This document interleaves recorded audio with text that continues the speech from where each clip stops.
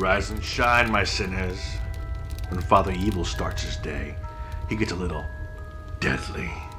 Deadly Grounds coffee has the richest, smoothest flavor you'll find anywhere. It's sinfully delicious. Once you go deadly, you never go back. Order yours at getdeadly.com. Coffee's so good, it's scary.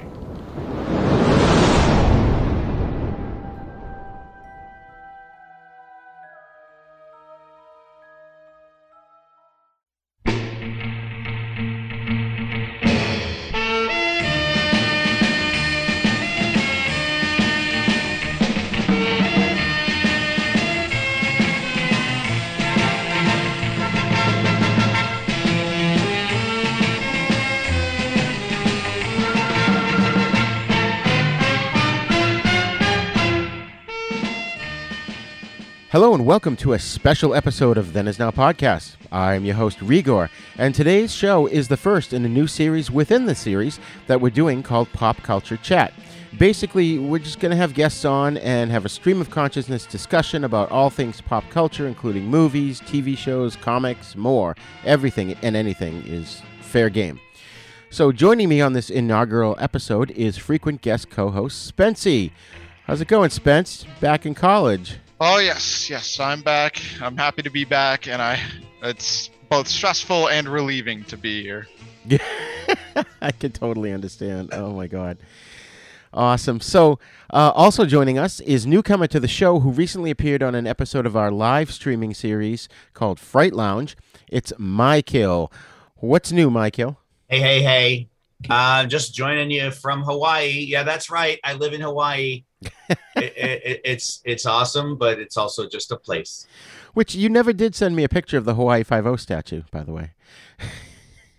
Hey, you're right. I never did. Jesus Christ, I've lived here for 10 years and I have never done that. What the hell's wrong with me?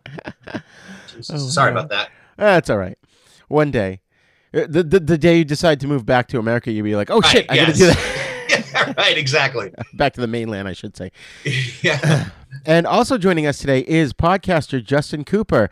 Justin, it's been a long time, man, since you've been on the show. I was just thinking, was it our interview with Ron Mars? Was the last one? Was it Ron? Yeah, because we did Burt Ward, who played Robin on Batman. We talked about Crisis on Infinite Earths, and then we had Ron Mars on. I'm not sure what the order was on those, but yeah, I'm not sure either. I just know what was it? We had a deep conversation with Burt Ward. That was great. Yeah, he was awesome. And, Ron Mars was great, too. And, Mike, and you guys, Spence, and listeners, if you don't know, Ron Mars is a Marvel and DC artist. And his specialty back in the day, and it may still be, was the Silver Surfer and Green Lantern. In fact, I think he even did the crossover comic that came out with those. Yeah, the Marvel versus DC. And we found out that not a day goes by where someone does not ask him about the Wolverine versus Lobo match. Right. Oh, sorry, Ron. Yeah. Was he the dude that we spoke to that knew Jim Starlin? Yes. Okay. Yeah. Yep. We talked about Dreadstar. I think you and I read a fair amount of Dreadstar in prep, I believe. Yeah. I got the hardcover. Yeah. It was pretty good. Yeah. Oh, yeah. It was very good. So, folks, if you haven't already figured out, this show is basically just going to be a free form. Like I said, there's no structure. We're just going to shoot the shit about stuff we love to talk about. So, Why don't you sit back and get ready for a fun conversation? I'll start things up. I got a couple topics I wanted to bring up. In terms of pop culture, I can't recall now. I think it was a week or two ago. My wife and I had the good fortune to go with 4 of her friends to see Rick Springfield perform in New Hampshire. Woohoo! It was awesome. And they Men at Work. Actually, Tommy Two-Tone opened first. Oh, no way! Yeah. Oh, that's awesome. His song, for those who don't know, is 8675309. And he did a bunch of other One of the best songs. songs from the 80s. I love that song. Yeah. And then Men at Work did their hits, Down Under and Who Can It Be Now? Which, of course, we'd been drinking, so every so often I'm like, I would look at someone and go, "What? But who can it be now?" I just don't know. Who can it be? Who? Who can it be? They never answered the Oh, question. my God. What the hell is Vegemite? Right. I know, right? There was one moment though where we were sitting in the middle of the concert, enjoying the shit out of it. I mean, Mike, I sent you videos from it. I think I sent you some too, Spence, right? You did. Spence, are you there? Yeah, I was muted. Doctor. I've been muted. I've been talking to myself.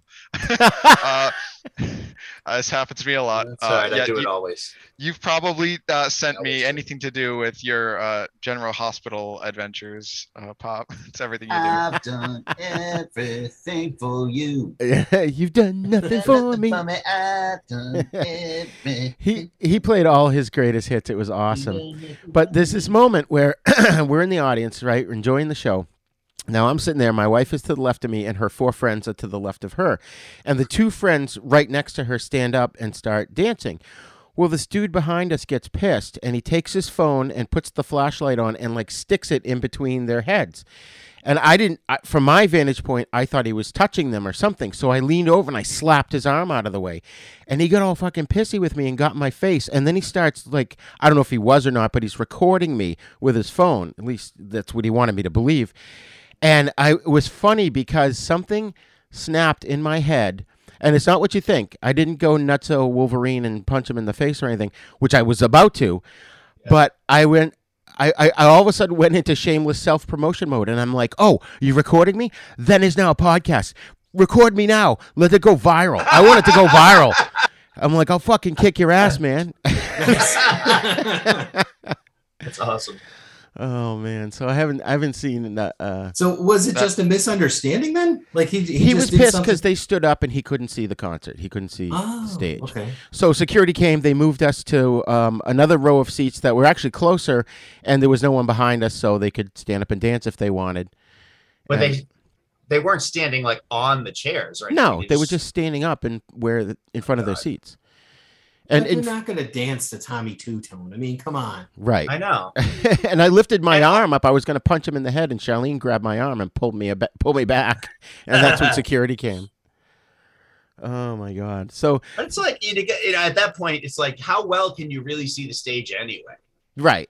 Like, just listen. You're there to listen to the music, and you know what the guy looks like. And they were IMAGing things on giant video screens like they always do nowadays on either side of the stage. So there was every point, every seat was a good vantage point. Yeah. What was the venue like? Was it like a Coliseum, or was it like I don't know if you've been to Mohegan Sun, but like that. We saw what's his name, Frankie Valli, at the Mohegan Sun a few months ago. Oh yeah, I heard he was still touring. Yeah, 87 years old, still belting out tunes. This wasn't huge. This wasn't hitting them high notes. Oh yeah. Wow, it was amazing. He couldn't dance; he just stood there and sang, but he was belting them out. Sounds like a Tony Bennett and like his last tour where he was just kind of sitting in a chair with Lady Gaga. Oh yeah, just like, hey, this is crazy. You just kind of sitting there. Let me ask my manager a question. Hey, honey, how big would you say the venue was in New Hampshire? Was it in Litchfield? Where was it? She doesn't remember. Well, it began with an L, but anyways, how big would you say it was? Okay, she compared it to Great Woods. I remember Great Woods. Yeah, Guilford, New Hampshire. That's Guilford. What it was. Yep. Yeah. So it was I was just thinking of my history of New England, and I only know 2 towns in Lexington and Concord. Oh, there you go. That's hilarious. But I'm a Connecticut guy, so I'm a New England guy. So I live in Illinois now, but I'm very familiar with the venues that you were talking about there. Oh, there you go. And one of our friends who came with us lives in Connecticut now. Oh, nice. So that was kind of cool.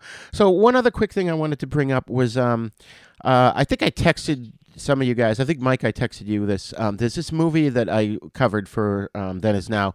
It's hands down one of the most amazing films I've seen in a long time. It's called Only Lovers Left Alive.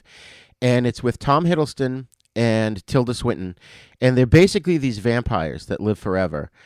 And it's like I said in the show that we did about it, not since Blade Runner and The English Patient has a movie just visually captured me from the beginning to the end. I could not take my eyes off it. In fact, I ended up watching it like 3 times in 3 days. It's so good. It's a slow burn. I know, Spence, you don't particularly like slow burns, but if you like Blade Runner and you like vampire stories, this is like totally different than any other vampire film you've ever seen. It's not overly graphic. It's not overly bloody. There is some blood in it, but it's just an amazing tale of two people who cannot die. So I highly recommend this movie. I like Tilda Swinton a lot. Yeah. Yeah, I like her too. I've grown to enjoy a lot of the stuff that she's in, but I wouldn't say that I dislike slow burns. It's that I find that it's very, very easy to screw up. Right. Like I went and saw The Batman, and that was 3 hours, and I was on the edge of my seat for like 2 hours and 50 minutes out of those 3 hours. Right. Yeah. So, and that was, That you know, is fair. considerably a slow burn. Yeah. So I just think that some movies do it right and some movies do it wrong and just end up losing me half the time. Yeah. Yeah. Man, speaking of Batman, I don't know if we want to go down that road at all. Yeah, I know whatever Rod road said you he want. had some topics we're thinking of. I kind of avoided seeing it because I was like, oh, Jesus Christ, another fucking incarnation of Batman. And, you know, and I'm like, I'm burned out. I'm so tired. Like, can't they take a break from him for a few years and then do another one? Like, it just seems like constant, you know. So I really had this bad attitude and I didn't really want to see it. And, then it became available on like HBO Plus or something, and I was like, all right, you know, I'll watch HBO Max, and I watched it, and I like Spencer just said, I was like riveted. I like got like 15 minutes in, and I was like, oh my God, this is good. Yeah. And then I just totally lost track of time, and you know, I didn't even notice that it was long. Yeah. Yeah, that happened. That's exactly what it felt like. It gave me the Braveheart moment of like, it felt like these two different movies in a way. But at the same time, it was so well choreographed that it didn't have any moment where I was like, okay, here's a good time to go pee. Choreographed. Is there a dance number in there I missed? Don't you yeah, remember the Yep. Bat 2C? The bat to see. Isn't that what choreograph means? Yeah. Well, Yeah, fight okay, scenes it can be was- choreographed too, though. Yeah. Oh, that's true Movie too. That's pacing, you know. You're right, I was okay. following. Yeah. But you know, the one thing I loved about that movie is, and that was the big takeaway for me, was they made Batman fucking scary. He was terrifying in that movie, and it was awesome. he's just Yeah. creepy. He just lurked. And what Yeah. about the change at the end? Because Looked at your people point at the about him corner of being his eye. scary, and then you get to the end, and it's like he actually turns into a beacon of hope for these people, which is Yeah. so important for character development. He's Yeah. never had that in any other film, ever. Not That's Michael true. Keaton, not Christian Bale, not Ben Affleck, anything. He's never been a beacon of hope until now. Right. Yeah, that's a really good point. I didn't even think about that, but there's this weird dichotomy of we want scary, but then at the same time we want like the Bruce Wayne that leads the Justice League by sheer principle. And then we want the Batman that works with all the cops. So they had to find this like weird mix of Yeah. all of it in between. And I thought it was done superbly well with the fact that he was at the crime scenes, but like he wasn't respected yet. But then eventually Yeah, he yeah. started doing everything. Yeah. Yeah. And that was And the thing. He solved most of them himself too. Like he didn't have to put it into a computer where Lucius Fox did it, or Yeah. you know. Yeah. Right. Even though he did team up with Alfred and all that, so but, Yeah. Well, and Yeah. that's what I was going to bring up too. Is that they took his detective skills and finally used them to its fullest. Right. You know, we haven't really seen that before. I mean, yeah, what was it, the last Christian Bale one where he had to hack into everybody's camera or every camera in the world to try and stop the bad guy, and it was like, no, he didn't. Yeah. Like you said, Justin, he didn't Oh, that need was Dark technology Knight, yeah. to solve it. Yeah. Yeah, that last Christian Bale movie left a sour taste in I think many Yeah. fans' mouths because it wasn't as good as you thought, and it doesn't hold up on subsequent watches. No. Whereas I- Dark Knight really does. I Yeah. like it. I like this. I was I don't only hate it, disappointed yeah. with the lack of venom in Bane, but other than Mhm. that, I thought that that movie was good because of the villain and not so much really too much else. But the thing with Batman for people in my Mhm. generation, all the Gen Zers and stuff, is we grew up with the Batman Arkham games, which are widely popular and amazingly well done. So they take all of Batman's rogues gallery and take a bunch of his stories and adapt them into this one long video game that they make, and you encounter so many different villains and so many different situations. Like Scarecrow in one game is like this side mission that you can do. Scarecrow in another game is part of the main story, and in one of the later games, he's the main villain of everything. So there's a whole generation that knows something about Batman, and then there's this level of like they have to appeal to both my generation who know the Batman who goes solo and isn't really the best person and has this very flawed moral code, on top of all the people who have seen him prior and are expecting, something different. Yeah. There's so much media out there too about it. I mean, he's been around for 85 years. You've got, like 12 different movies or so. You know, I don't even know if it's because there's definitely like a lot. If you're including Justice League, and there was 4 from the Michael Keaton one. Yeah. And 3 Christian Bales. Mm-hmm. And then he was in Batman vs Superman, which I liked. It had a big plot hole, but I liked it. It's not unwatchable. It's like he was in Suicide Squad. That's right. Yep, that was good. I thought that appearance was good. Yeah, he was in Justice League, which I will say. Wait. Are we talking about the first Suicide Squad? Or the Batman and Deadshot appearance in that I don't movie? see why it was so bad. I think it was the second it. Suicide Squad. No, it was the first one. Oh, it was the first one? Okay. It was the first one. Okay, the scene with Batman. Yes. The scene with Batman was okay. All right, the rest of that movie was horse shit. I'm sorry. I think there's some watchable parts to that film. Like we were just talking about this on the Dork Night podcast the other day, that they did a great job with Killer Croc. And he doesn't get a lot of credit in that. And you're like, he looked awesome. He came in, he was imposing. He did his one water scene and he was out. And I'm like, you know what? Good. He's not poor Slipknot. I thought that was funnier than anything personally, because Slipknot's such a Z-lister that they were like, we're just going to show him and then kill him and call it a day. But I agree that having Killer Croc was really enjoyable for me, because all right, is it a poor movie? Yes, but does it have a lot of cool characters that I enjoy seeing that never get any love in the other movies? Yeah. Mm-hmm. I like the Suicide Squad films, and even the Harley Quinn one that came after.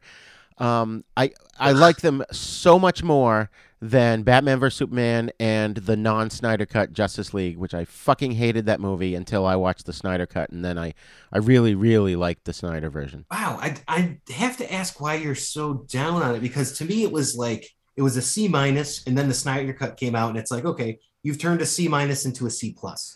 Because it was like that I much. wouldn't go that far. I would say that it was a C-. I don't think it was. They're above average films. It's like they're not terrible. It's not like Plan Z from outer space. For me, it started with Man of Steel. I fucking hated that movie because that was not my Superman.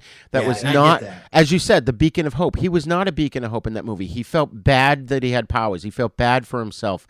It was just, he was dark and brooding, and the whole movie was dark. And I just really wish they hadn't gone that route with that character, because I wasn't expecting Christopher Reeve Superman, but at least something more, more uplifting in a film. And this was just, and then he kills General Zod in it, and I was like, really? That was tough. I personally, I agree with you that they didn't do Superman right, but I will concede to the fact that they wanted to do something different and wanted to have a bit more of a grittier take, because we have Christopher Reeve. Nobody is taking that away from us. So I don't see it any wrong that they have to have the Superman who now grapples with the fact that he had to kill his one connection to his home. And I was hoping that what they would flesh out is this would be where Superman changes, and kind of a reverse Injustice situation where he instead says, no, I'm not going to kill anybody. We're going to do this right. We're not going to have any problems anymore. Yeah. Something like that. By the way, not to get off on I guess anything goes when it comes to tangents here on this show, but you mentioned Injustice, and there's an animated movie of that on HBO Max. And I think I sent it to you when I first found it, and I've only watched like the first 5 minutes in it. But in the first 5 minutes, you can stop there. Okay, I won't say anything then. you can stop there. With the lines on the knuckles and all that. Oh my God, I did not see the movie, but I played the game. Yeah. So I know the game. The story of 1 and 2, and 1 is a little better just for obvious reasons. But to me, the first Injustice does something very, very specific.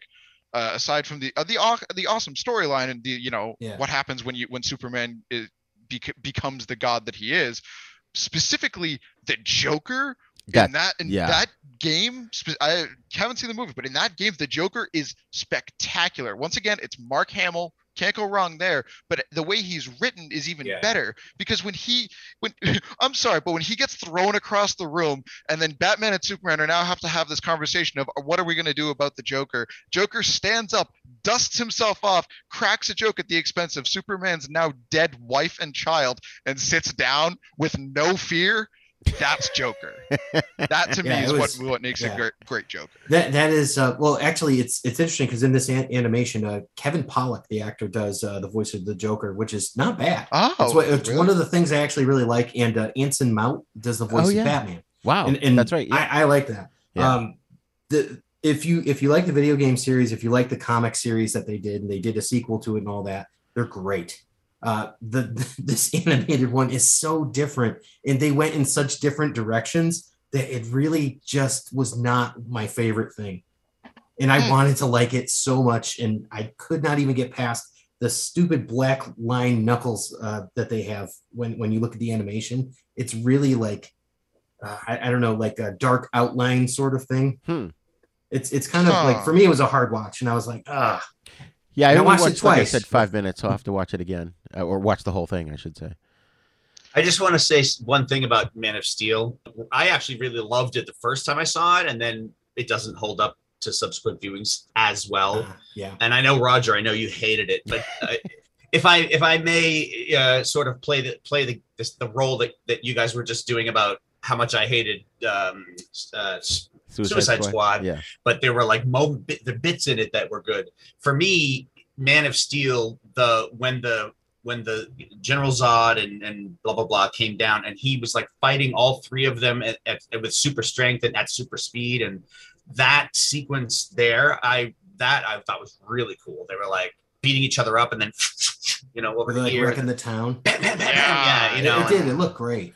Then he took there's a great car chase in Terminator 3, but it's like right, exactly, yeah.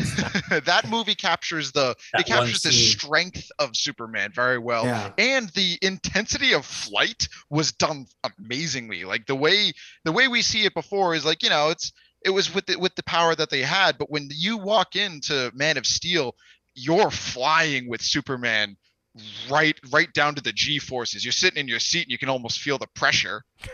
That's a good point. And I really loved that. I loved just that whole scene of him learning to fly and really figuring it out was really, really enjoyable. Effects. Yeah, I like that. So, because it's all probably the same companies too. They're Warner Brothers and such. Yeah. Oh, and speaking of that, that's one thing I liked about The Batman, which was that all these movies are done in these dark green kind of sepia, not sepia, but these green tones that kind of started with The Matrix. And The Batman was done in a sepia tone, which is, we haven't seen that before. And I loved it. I thought that was a great, atmosphere for the film. Yeah. That's that noir feeling. Yeah. One of the things I loved about The Batman also is the lack of pointless humor injected into the movie for no fucking reason. I mean, Nolan didn't do much humor either, but I mean, just having, the trend with Marvel lately is like joke. And Batman was just fucking serious through the whole thing. And I was like, thank you, Yeah. And whenever there was a joke, it was funny for the people in the scene as well.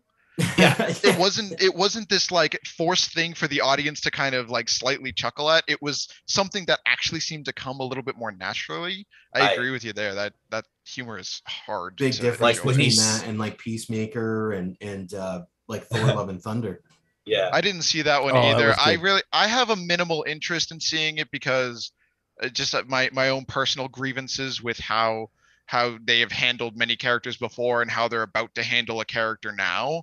Yeah. Which one are you talking about? Like Thor: Love and Thunder? So, from my understanding, I have not seen it, but from the promotional material, it's Jane Foster essentially becomes the next Thor, gains Thor's abilities and things like that. And if that is the case, I could be wrong, but if that is the case, that's a terrible idea. We haven't seen this character for a decade. We have not seen Jane Foster since Thor the Dark World. Oh, so you haven't read the Jason Aaron run where this all happened in the comics first. Then she joins the Avengers. She gets into a romantic relationship with the Falcon. you know, Once and it like goes through all this stuff. Like this is like years and years of stuff that it's built. But my you problem is shouldn't the have MCU. to. And You I hate shouldn't have Thor, to by the keep- way. Just you know, like Marvel Comics Thor. I like the movie one, but I don't like the character. So I am Yeah. not going to claim to be an expert on this guy because Yeah. I think he's an ass clown.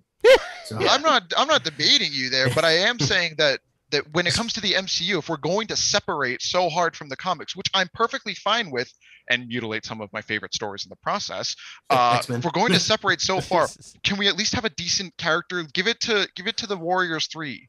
You know what I mean? Well, Oh, Bring that Beta would have Ray been so Bill much in. better. Yeah, Yes, throw Beta Ray Bill thank in. you. Thank That you. would have been fucking awesome. Yeah. all we That would have want. been cool. But I did want to say I walked in with a little trepidatiousness for Thor: Love and Thunder, especially what you brought up, Mike, about or what was it, Spencer, about the Jane Foster thing. However, it works. They made it work. I don't really want to say anything about the film because I think you should just see it and judge for yourself. And it's not what you expect. They actually. It works very well into the story. They kind of bring Thor back to where he's supposed to be. And that's what I liked about that movie is that There is character growth for sure. Yeah. That is in all characters, like they grow and it's a good story to watch them. You know, but is it the best one? No. Is it the worst one? No. No. All right, And all right. I'll tell you guys, for my money, I still like Thor 2 Dark World because that is a Star Trek movie. Oh, I like that movie. I'm not. Yeah, I it have definitely nothing is a bad Star to say Trek about it. movie. Is it- you know, it- there's ships, it there's totally some sort is. of anomaly they have to fight. Is Yeah. it a little weaker? Yes, but I thought it was really good. I don't know why most of the Marvel community really kind of like, Why don't they go poo-poos back that to the movie. first Thor movie where it's like, yeah, this is so cookie cutter. I want some grit back in the MCU a little bit because we're getting a little farther from that, and I really enjoy the A little I enjoy. farther. Well, yeah, obviously, but I enjoy like Infinity War when it's a Yeah. tragedy. The Avengers stakes. lose. Yeah. You know what I mean? The Avengers lose, and it's something I thought was a good idea was 5 years go by, the world is different now. That was great, and then I saw Doctor Strange, Multiverse of Madness, and I really liked it for what it was. Oh yeah, I enjoyed that movie. A lot of people don't like it. I I didn't see think it. it I may haven't have seen it. scared him. Yeah, Oh, yeah, that's a good point. It's a Sam Raimi film through and Yeah. through. yeah. No doubt about that. I I love enjoyed that. it. I think it was one of the better ones that have come out in a while, and including like some of the series. I was not a huge fan of how they ended WandaVision. So No, thought I was they left so. so much on the table. That was I'm like, awful. are we just not going to talk about Vision? I mean, Right. Oh, I you was know, so and upset I'm only because talking about yeah. WandaVision, not talking about the movie because it sounds like Michael hasn't seen it yet. So I like what they've been doing with the Marvel movies. I do understand the criticism that there might be too much humor. Like, for example, don't get me wrong, I'm really enjoying it so far. There's only been 2 episodes. Is the She-Hulk Attorney at Law?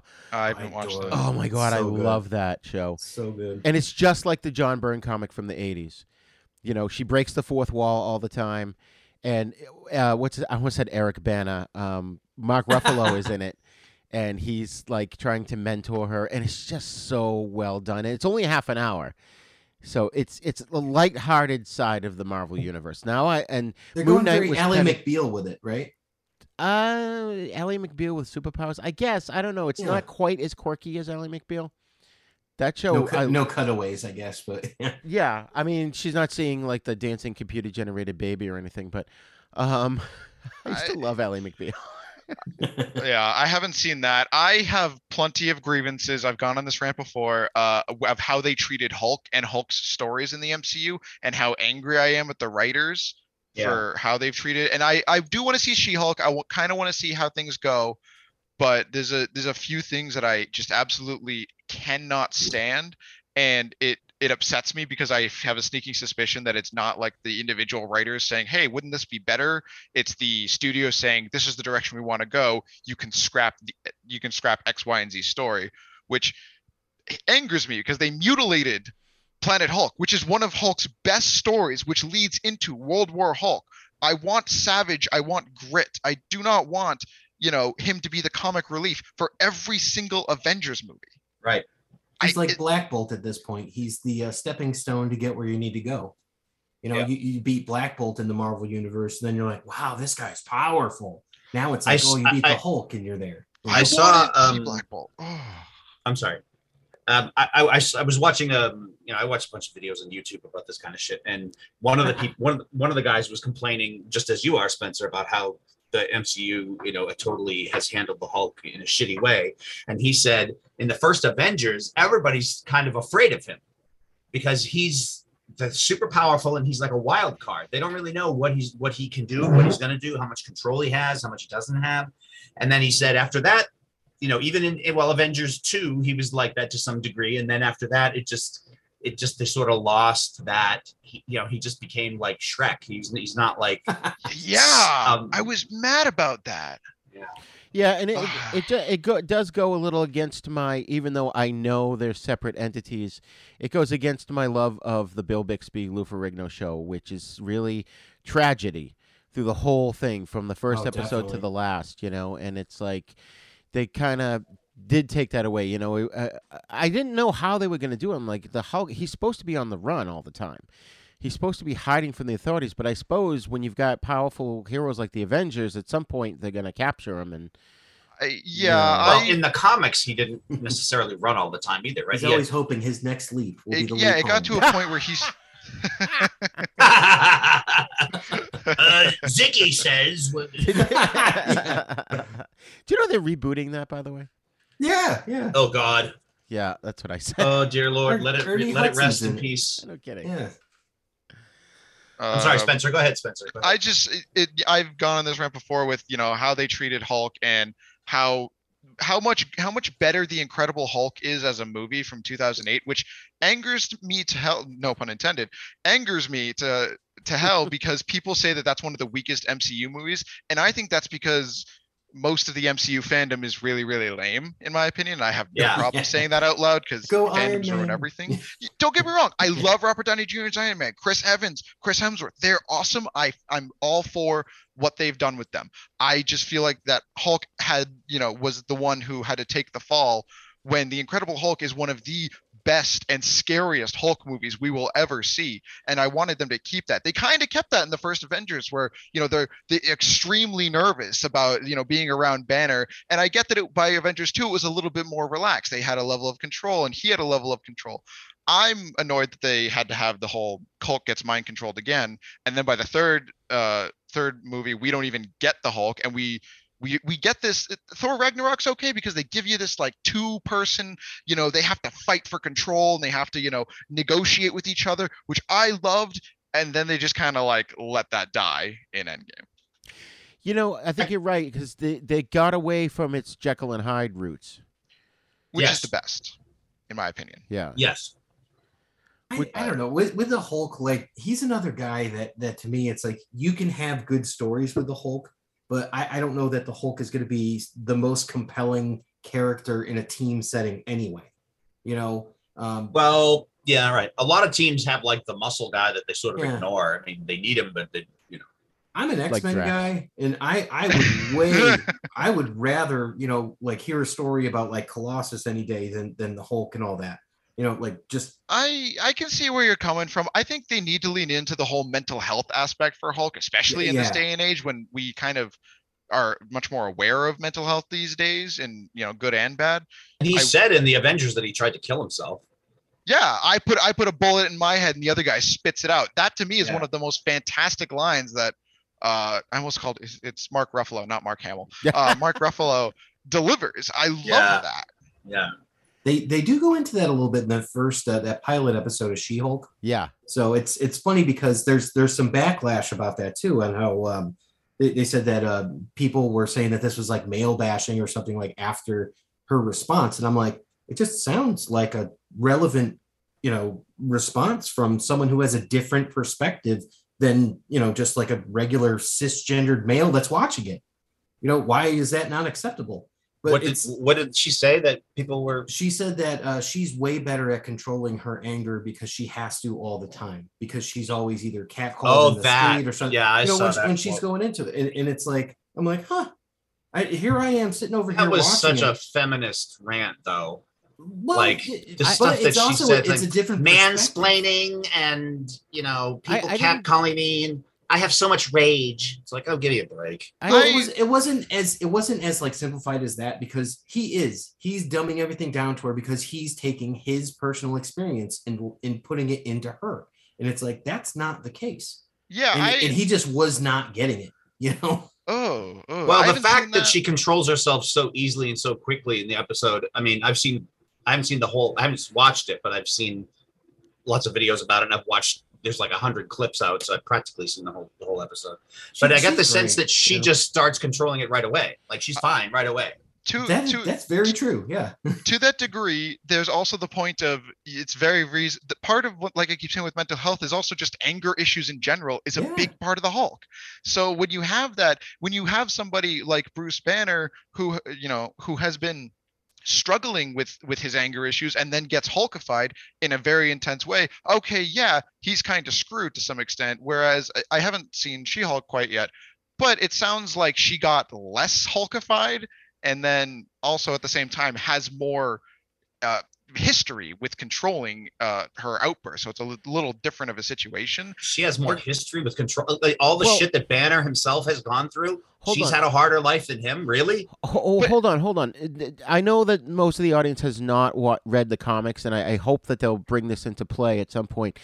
In the comics, the way they depict it is that, yes, Bruce Banner's angry, and when he gets irradiated by the gamma radiation, that triggers a mutation in him. So when he gets angry, he gets fucking super angry, super strong, super green, and, smashes everything. But they established over the 40 years that the character's been around that the gamma radiation affected other characters differently. Mm-hmm. So Jennifer Walters, when she got it in the comics, I think at first she was kind of savage, but because that was the comic, Savage She-Hulk, but then it made her glamorous. It takes like your best help me here, Justin. It takes like your best features, not features, but the best things about you. Not the best things, but it magnifies things about your personality. Did you guys read the Immortal Hulk at all? No. I have a vague connection with that one. Because like the Rick Jones Hulk was different. There's more with that, with like the Absorbing Man and the Sasquatch from Alpha Flight. Alpha Flight, like Carl Lankowski and all that. Like when they get into this, it's like they're going exactly where you're speculating on how it enhances those specific things. Yeah, I'm all for that, and I'm all for and I don't love when the fans over focus on the semi feministy political stuff, because people did that with the Batman too. There's this one moment where Catwoman mentions once that she's like, we're gonna take down these rich white assholes, which at the end of the day is exactly what these people are. So she wasn't being outrageous with that statement, and then they never address it again. So to me, it didn't seem like the filmmakers wanted to focus on that. It was just a line that got in there. I will fully cop to when Endgame comes up, and then they have the whole view of all the female characters after like Peter Parker just gets out of the way. I literally said in the theater, really? Because I'm like, come on, guys. I'm like, it's so much better in Infinity War when you actually have a logistical reason of why these characters are there, and then there's this the cool Dora connection. Milaje? Exactly. And then they're fighting with Nat, which is awesome, and then they see Scarlet Witch have some superpowers, and what's her face, Okoye, is like, why was she up there all this time? Exactly. Awesome. I'm all for it. I'm all for you can have these like uplifting moments for female characters who, yes, at the end of the day, they are a minority group in the soldier type fighting combat type setting. You can have those moments. It's really lame when you take every single female character on the battlefield and put them together. I know, just hitting us over the head with a message, Did you guys watch Shang-Chi? Yeah. So everybody's seen that? That was so good. How come they can't capture the sort of feeling that you got after you left that theater when you saw Shang-Chi? If you guys are anything like me and you're like, holy crap, that was awesome. Yeah. Because I felt that way. And I was just like, this is a good movie with good characters that I care about. And I want to see what happens to them next. Right. I don't feel that from like some of these other ones. Yeah, I found Captain Marvel to be one of the worst characters they've ever written. Oh, don't even get me started. I didn't like the actress choice. In I told She's a people the cunt. difference between her and Wonder Woman is Wonder Woman uses her powers to help people, and Captain Marvel uses her powers to blow up jukeboxes. I'm not wrong. Yeah. Wonder Woman's a much better like female empowerment character in general. I think they just picked the wrong actress and the wrong writers, because the Carol Danvers that I love is a super spy badass character that Wolverine respects, and doesn't even need to have powers to be the biggest badass on the team. And that's Carol Danvers. She's not some snarky, wisecracking Top Gun, caricature. And I'm just like, I don't like this. Well, on that same note, I have to say I wasn't going to watch it, Ms. Marvel, because I figured, I'm not the target demographic. I'm not going to get it. It's aimed at teenage girls. But I watched it, and I freaking loved it, especially by the end. And it was more than just being about a girl. It was more than being about female empowerment. That was a small aspect to it, which I don't even think they really harped on that at all. It just, she got powers, and it was her story. And they were able to explore Indian mythology, like Indians. And talking about that, was it the Great Separation or? Yeah, when Pakistan, they had that civil war. Oh, wow, they addressed that. That's it's a huge part of the story. And how it affected people's lives. And it was great because it was stuff I never knew about that happened in history. And I thought, much like the way Moon Knight kind of delved into Egyptian mythology, this delved into Indian mythology. And I thought, great, it was a fresh source, a fresh font of cool stuff that you can draw from and make cool stories. And I really, really liked it. That sounds really good. Ms. Marvel got a little bit more popular because of the Avengers video game. Yes. She was one of the main characters that you could play as. And I don't have a clear grasp on her powers in the game. She's had basically Mr. Fantastic powers. So there's that. But she was a cool character, and she was really, really fun. We got to see Hulk with a beard. That was also really fun. Let's say low grade Green Lantern is her power set in this one. So it's like she makes a lot of platforms to jump onto. And instead of her stretching, like she'll elongate her arms with like the constructs. Oh, that's so good. Yeah. That's so good. I love that. It was handled really well. Yeah. They did a good job. And for a lot of people not really being so familiar with the character, they made her endearing. They made you care about her family. The humor was there, but the humor was all natural. Nothing was forced. Right. There was no force where they're like, we're going to make you care about a Muslim character. It's like, no, you just care about them because they're good people. Right. That's just how it was. And it was a really well done show. Yeah, there was an episode of one of the oh my god, I cannot remember her name for the life of me. The Doctor Who, the 13th Doctor. Yeah, Jodie Whittaker. Yeah. One of her episodes had to do with that whole separation of Pakistan and India, and how many people died in that situation. And they have a whole little story about it in one of the episodes, and I loved the episode. I thought that was great. So I am enjoying, these places being explored a bit more, especially like the Egyptian mythology, because there's nobody capitalizing on that in the comics industry that I know of. Yeah. I have to say, with Moon Knight, I couldn't really remember the comic all that well. I know I read a lot of them when I was a kid, but I forgot about the whole split personality thing. And, I just thought it was a great fresh take on this character that's been around for a while. And I'm hoping to see him more in the MCU. I really do hope they keep Oscar Isaac. I have seen some things with Moon Knight, and he seems to me a character who has like really, really good comedic moments that aren't as asshole Deadpool type as like genuinely he's just clever. So there's that. Right. I like his character from some of the stuff I have seen, and I thought Moon Knight as a show was just done spectacular. Mike, did you watch that? No, I haven't seen. And the only Marvel show that I watched was WandaVision. Oh, wow! So you didn't watch Loki? I haven't seen Loki. I haven't seen. Wow. I just didn't finish Loki. I don't know why it just didn't grab me. Like, even though I had a certain amount of loyalty to Marvel in general. Just like, well, whatever movie they come out with, I'll go see it. You know, I don't know. Once they shifted to TV series, I was kind of like, okay, I don't know if I really want to. You know, I tried to watch Hawkeye. I couldn't get past the second episode. I enjoyed that. I liked Hawkeye. I've lost total faith in the MCU. In fact, I canceled my Disney Plus account 2 days ago. Oh no. What Disney's doing to Star Wars and to Marvel, in my opinion, is it's a slow flush down the toilet. Yeah, so I agree. you canceled it after watching Obi-Wan. No, I didn't even watch Obi-Wan. Oh, I wow. I've seen, bits and pieces of it. I just had no optimism that it was going to be any good, so I just didn't bother. Like Boba Fett, what the fuck was like? Oh yeah, my God, it was so good. I liked Mandalorian. Was it? Yeah. But it wasn't Boba Fett. I'm glad somebody liked Boba Fett. It was. I mean, The Mandalorian came first, and then the next show was actually about Boba Fett, and these shows.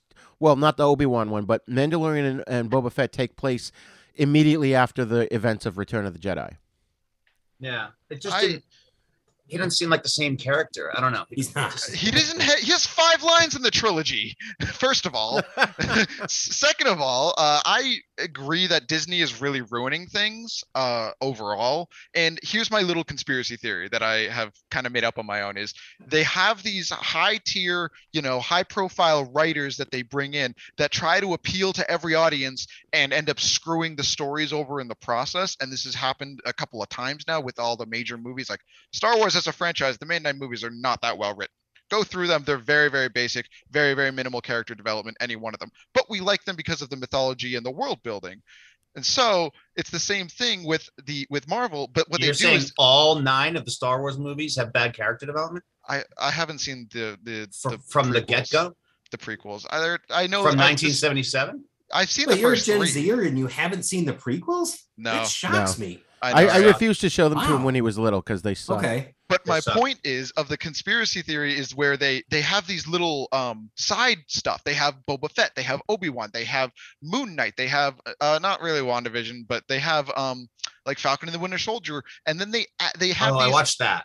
Yeah, they have good. these other writers, these that. non-high profile writers who are actually catering to the story and actually care about the characters in a more than appealing to the audience sort of way. So we get these fantastic side pieces of media like Moon Knight, like Obi-Wan, that the fans just adore, but they're not the main attraction of these franchises. So then we get to the main attraction of the franchises and they're starting to lose popularity because now the writers are all, caring about who's watching the film instead of just making good characters like they were doing in the beginning of the MCU. Well, I'll tell you, like the Black Widow movie. That's a good example of what you're talking about, because the Black Widow movie.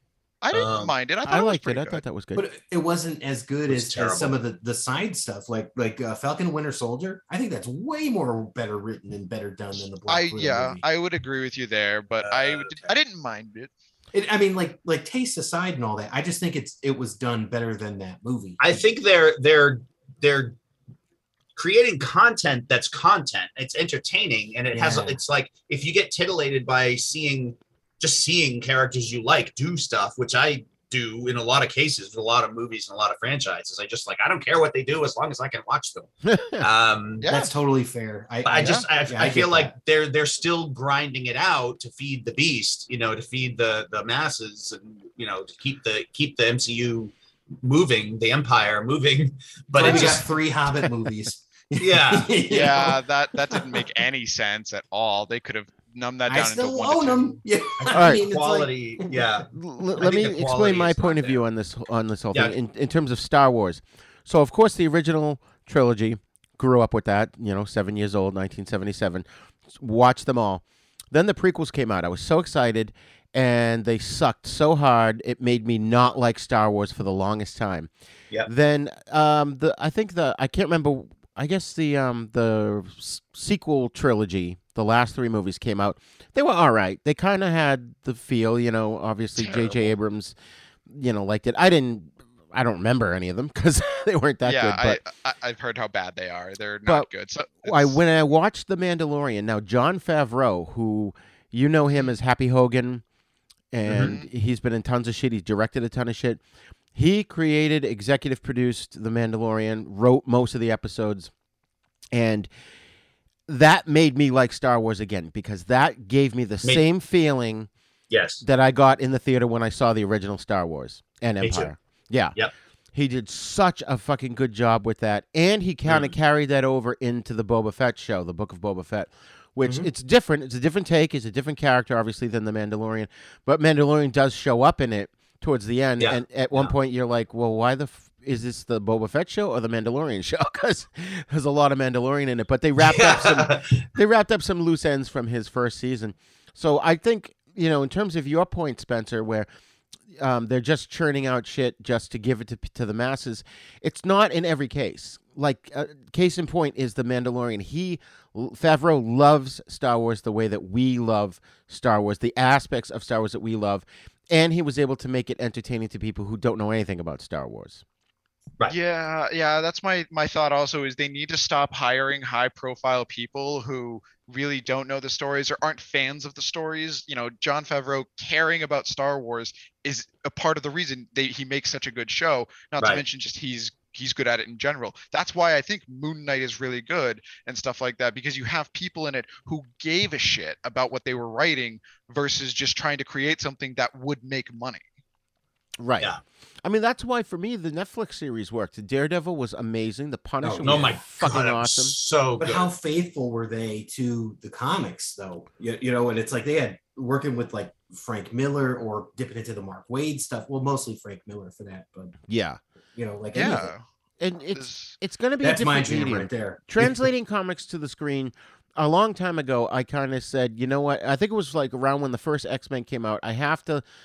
We as audience members sort of have to let go of that. You can have the knowledge of what happened in the comics, but if it doesn't play out that way, it's okay. They can. They're at full artistic creativity to take it in directions that the comic didn't go in. And also, think about this: superhero costumes don't translate well to the screen. They're very, very lame, very, very boring. They could be I read stupid. Maximum Carnage recently. Maximum Carnage, I love Carnage, and I am so disappointed in Venom 2, yet I'm also ecstatic by it. And that's really, really That movie gritty. cracked me up. I It's will just like go a into- laugh riot. I will go into that movie a little bit with the mindset of Carnage is terrifying, and they made him as scary as they could be with a PG-13 rating. This is my favorite rant. I love Carnage. Love Carnage. I saw that movie too. I was just constantly cracking up because of the humor. It was really good, and I think Tom Hardy's a great lead for it. I like 90s Venom. I like that Venom's a real fucking dweeb. Yeah. It works. He doesn't come in and the know he's a relationship badass. they have back and forth is hilarious. And I mean, I was laughing the whole time. And I've read all those books. I still have Lethal Protector. I've got Maximum Carnage. Like all that stuff. Oh, Maximum Carnage I'm not a is so Spider-Man fan, but I'm a Venom fan.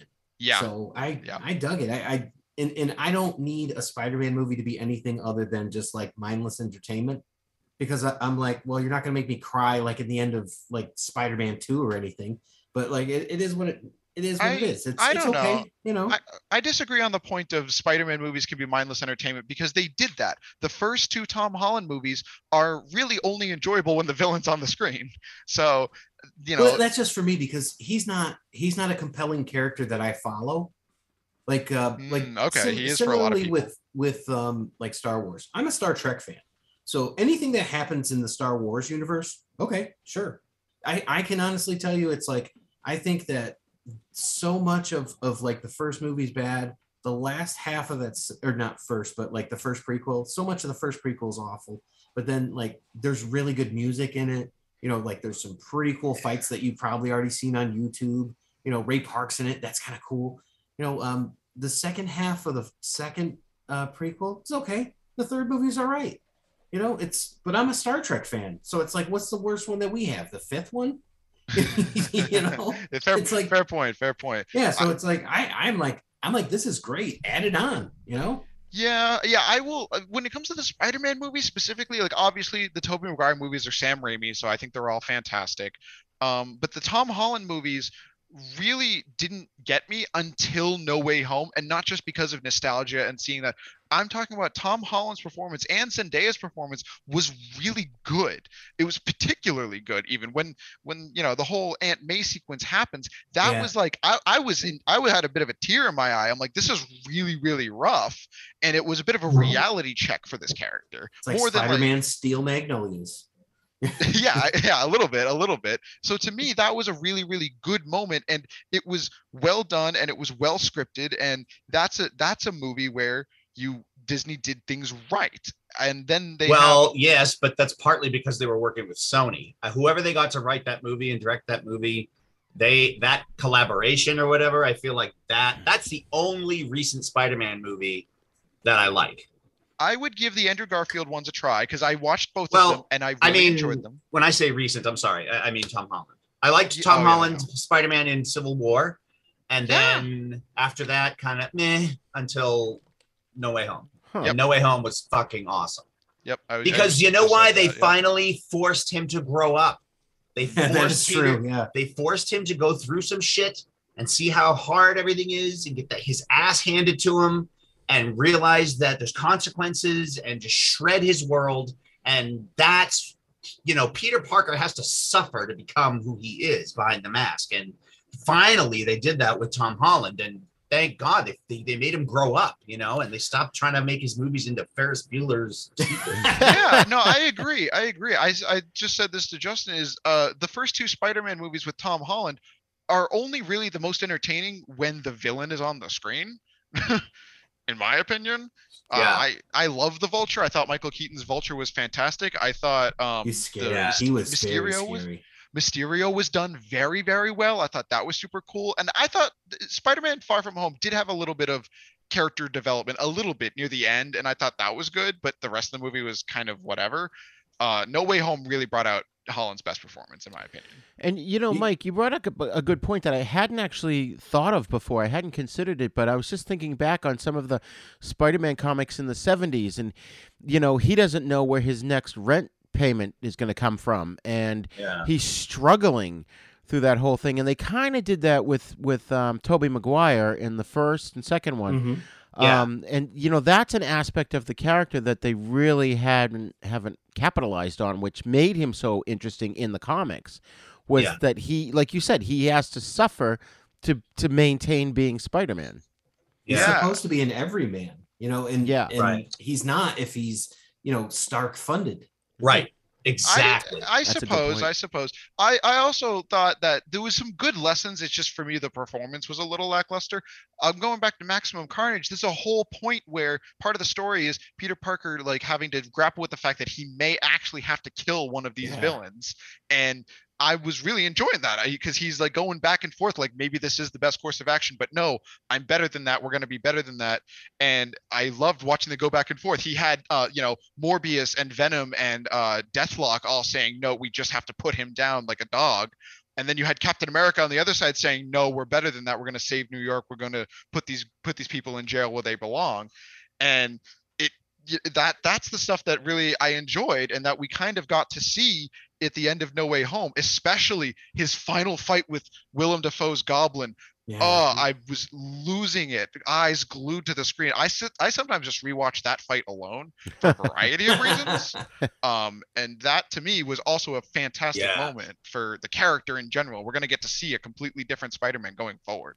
The thing I love about the ending of that movie and that scene is when Tom Holland Spider-Man is basically about to kill the Goblin, and Tobey Maguire Spider-Man intervenes and just grabs the glider to stop him, but he doesn't need to say anything. He just grabs it and looks at him Yeah. until the other Peter it dawns on him like, oh, okay, this is not who Spider-Man is, and they don't need to talk about it. It just Right. he just knows, and then he calms down. I'm like, that was so good. I love that. A little thing about that fight that I noticed, and I've heard some people talk about, is we forget that the Goblin is superhuman because yeah. Spider-Man in the comics has been known to just like bitch slap people and kill them instantly. The Superior Spider-Man had to figure that out. So when he's punching with, obviously he's just killed Aunt May, no holds barred, nothing is off the table. When he's throwing right hooks Yeah. on Willem Dafoe, and Willem Dafoe is not taking any kind of damage visibly from it. Mhm. That's a great moment of how tough he really was. Yeah, the Goblin formula makes him superhuman. I love that. And it was just nice seeing Willem Dafoe and Alfred Molina come back and reprise their roles, and they didn't look all that old. It was so good. Yeah. That scene They on the really de-aged bridge, him, yeah. the first scene on the bridge where Doc Ock shows up. I mean, when they're on the Peter goes to the car to talk to the woman, and then Doc Ock comes up, and it's like the car's being thrown everywhere, and he's in the spider suit with the legs coming out the back, and see this helicopter shot of the two of them going at each other, and they both have arms coming out of their backs, and it was a good geek moment, right? Oh man, I was yeah. geeking out so hard, geeking out. Wow. Yeah. Also for me, a big point is between movies, obviously never get to see Doc Ock and Willem Dafoe interact. So watching them interact is just awesome in and of itself. I love when these side characters and these villains actually have to talk to each other a little bit. Right. Yeah, because they're mostly narcissists that, they want to be the star, the center of attention. They feel that, they're the ones who are owed everything. Everyone tries to be Dr. Doom or recreate Dr. Doom. There's only one Dr. Doom. Right. Yeah. It's you have these guys that are like, oh, I'm a genius. I'm a genius. I'm the only genius. And it's like, oh, no wonder they never work together. Right. Yeah, get that Sinister Six movie. I'm just saying, when you see Willem Dafoe's face when finally the spider sense, we finally got that in No Way Home. Yes. It was finally done right, and it was fantastically terrifying. And then you just hear Norman's on sabbatical, honey, and I'm just like, shivering down in my own skin when he says that. Yeah, and that reminds me. I mean, I've always been a fan of crossovers of any kind. That's partially why I like a lot of the TV shows that they've done. But I'm gonna say, I've said this to you before, Spence. I'm gonna say this so Mike can hear it, because I know Justin knows it. But I'm gonna say 2 words about She-Hulk: Blonsky and Daredevil, and that's all I'm gonna say. I'm in. I'm in. I might actually just sit down and watch the first episode tonight. I'm sorry. What's Blonsky? The Abomination. Yeah. Oh, okay. You saw Shang-Chi, right? Everyone here saw Shang-Chi. Yeah. We established. I was out of my chair when dudes, and I was upset because it was 2 seconds. I was hoping Shang-Chi would fight him when I saw the clip from the trailer, but I was out of my chair when Wong and Emil were going toe to toe. I'm like, yes, he looks like the comics too. This is great. Wong is so great. I loved him in What We Do in the Shadows as the Necromancer. Have you ever seen that show? Oh yeah. I was that forgot the about show? that. I've never seen the Every show. I've time only he seen the shows movie. up, it's worth it. And the last episode of the first season, if you're a fan of 90s Marvel movies, you should watch it. Okay. That's Yeah. all I'm gonna say. All right. What, you mean like the Fantastic Four or Captain America? No, I mean the one that started it all. So and once again, also with the Shang-Chi moment is specifically, I love that we get these little tidbits. Like in Avengers, it's like, do you want to be the one to guard Blonsky's cell? You know what I mean? It's these little moments of like, we get to acknowledge that these previous movies happened and they had consequences and these characters Yes. aren't gone. I'm still, to this day, praying that the leader will show up in She-Hulk. And I'm be the praying. same actor from The Incredible Hulk. Yeah, it was fantastic. It was done so incredibly well, and it's a blink and you'll miss it moment. But all the comic fans are out of their fucking chair. Right. well, he showed up in the Watchmen series. What's his name? Gray Nelson or something. I forget. So yeah. I mean, he's still active doing stuff. So there's no reason he couldn't. Right. Yeah. Yeah. I mean, we're not going to get Nick Nolte, but thank God. Something, I think it was something Spencer said earlier that I think is very true to some extent, is I'm so glad I don't have these people's jobs of like trying to make content that lines up to some degree with the diehard comics readers and also presents the stuff to people who are not really superhero, they maybe they like watching movies, but they're not really into the comics characters or the history or whatever, and the different generations, and just trying to cover all that ground and trying to make everybody happy, it's got to be almost impossible. Yeah. And my opinion is what they should be doing is focusing on making a good adaptation of the stories. And yes, make something new, but just build a good comic book-esque story. And Right. after that, it will follow. Because the fans have proven time and time again, we like a good movie more than a good Marvel movie. Yeah. Right. No, And that's fair. it's funny, like I consider my wife the average moviegoer because she doesn't retain stuff the way that you guys and I do. And she loved Shang-Chi, and she couldn't get through Eternals. She just got up and walked out of the room. She's like, yeah, I'm going to bed. I totally understand that because here's a whole bunch of characters. Again, like going back to my Shang-Chi conversation, there's nothing endearing about Circe or Icarus or Sprite or the other 3, 4, 5 characters. The only one I liked was Gilgamesh. And I'm like, the rest of them are terrible. The main character is terrible. What I took away from that was that these guys are so long-lived, we can't really relate to them. That's why they all seem like they're aloof and above everything, because they've been living here for thousands of years, Yet they're still having junior high relationship issues. That's true. Well, I mean, that's kind of how gods are in pretty much every mythology story. I haven't, Right, that may I be haven't seen fair. Eternals, but like there's a Good whole point. point in Greek mythology that they fight like siblings because they are all siblings. So Yeah. I don't know. I I think liked- it's a point. I like parts of that movie again, but probably way fewer parts. And I think that like that is the weakest that they've done. And it seems like they really sunk a lot into the effects of that film. But I mean, just like in terms of like story and everything else, I'm just like, it's just really not there. Right. So, I have not watched trailers well, yeah, me neither. of anything, so I haven't seen. I don't know, but I was thinking. You got me thinking because For every time Eternals or you think about Eternals and like gods and stuff, I think about the Shazam movie that came out, which was fantastic. Yeah. And stuff like that. It's And fun. the Black Adam movie makes me a little nervous because as much as I love Dwayne the Rock Johnson, I don't know if he's the right person for the job for Black Adam. I think he'll pull. At least he's I- got the I look. think so. He looks like. I- He's got to sound the part Yeah. for me. If you don't sound the part, like that disappointed me about the Mortal Kombat movie was that Raiden was a little too comical and not nearly as godlike as he has been in the games. So I think that if you don't sound the part, you're really gonna struggle, even if you look the part. yeah. are you talking about the 1996 Mortal Kombat or are you No, talking about the the new new one. Mortal Kombat? The new one, Raiden is he's a lot more like, funny and like, he's got some more quips versus just having this imposing presence of. That's I like will a defend whole other Earth from-" podcast to unpack of what you liked about that movie because I am so curious right now on what you liked and didn't like. I love the movie. Don't get Yeah. me wrong. it but- has some parts to it again. It's like I Just don't some know small if I could ones. like go back to like Cole and all that and like I'm like, man, there's so much to unpack there. But it has some really awesome action sequences and going back to like the Eternals, there's some really good action sequences. Yeah. But the characters are dumb. They're just not like it's like, oh, you've got Angelina Jolie back and doing this. It's like, cool. She's great to watch. I love it.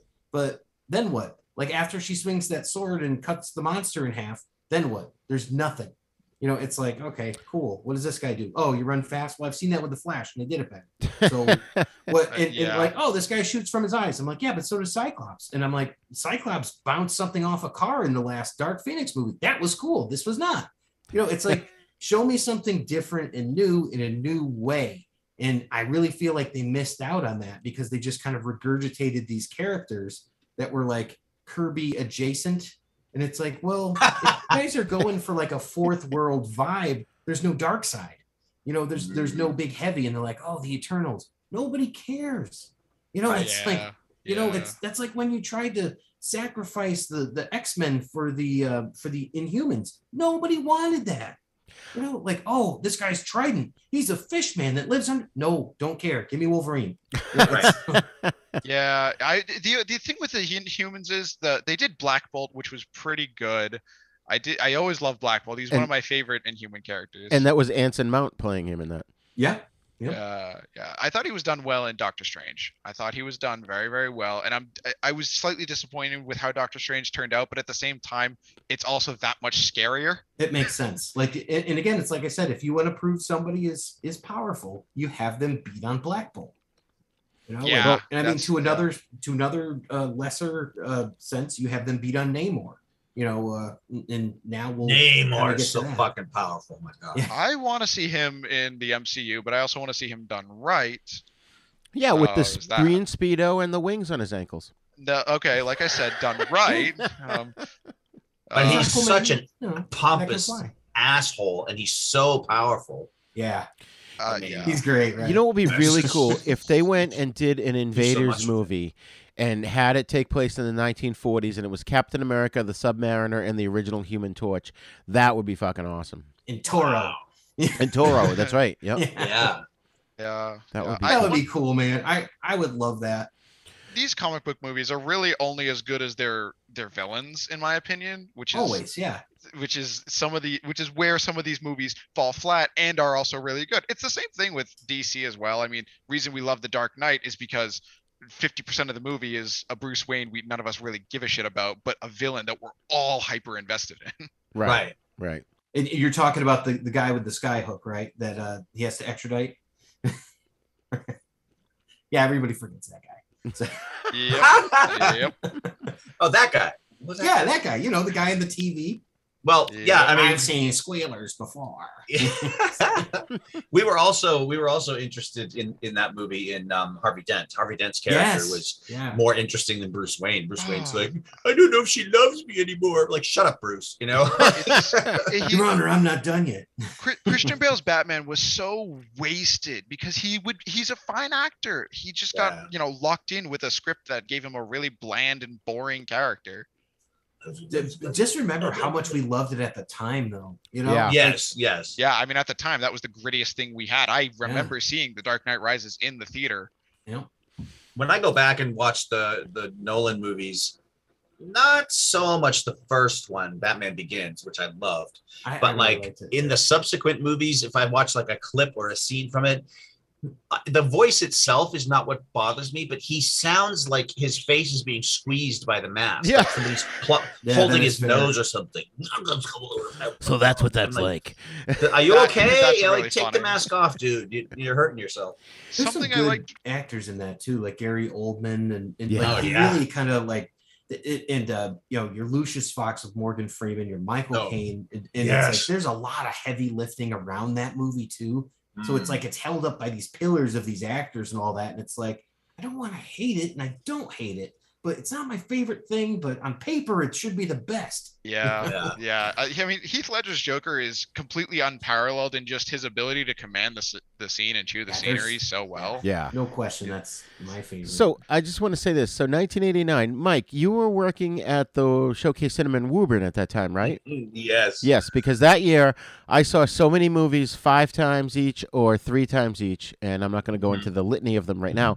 However, Batman with UHF. Michael Keaton, I was there on opening day. Me too. I think, yeah, you were with Working. me, right?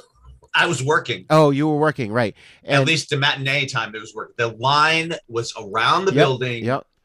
'Cause and like down half the parking lot. I think Sean Whalen and I were in the line outside, Yeah. and we weren't actually too far from the building because you know me, I got there super early.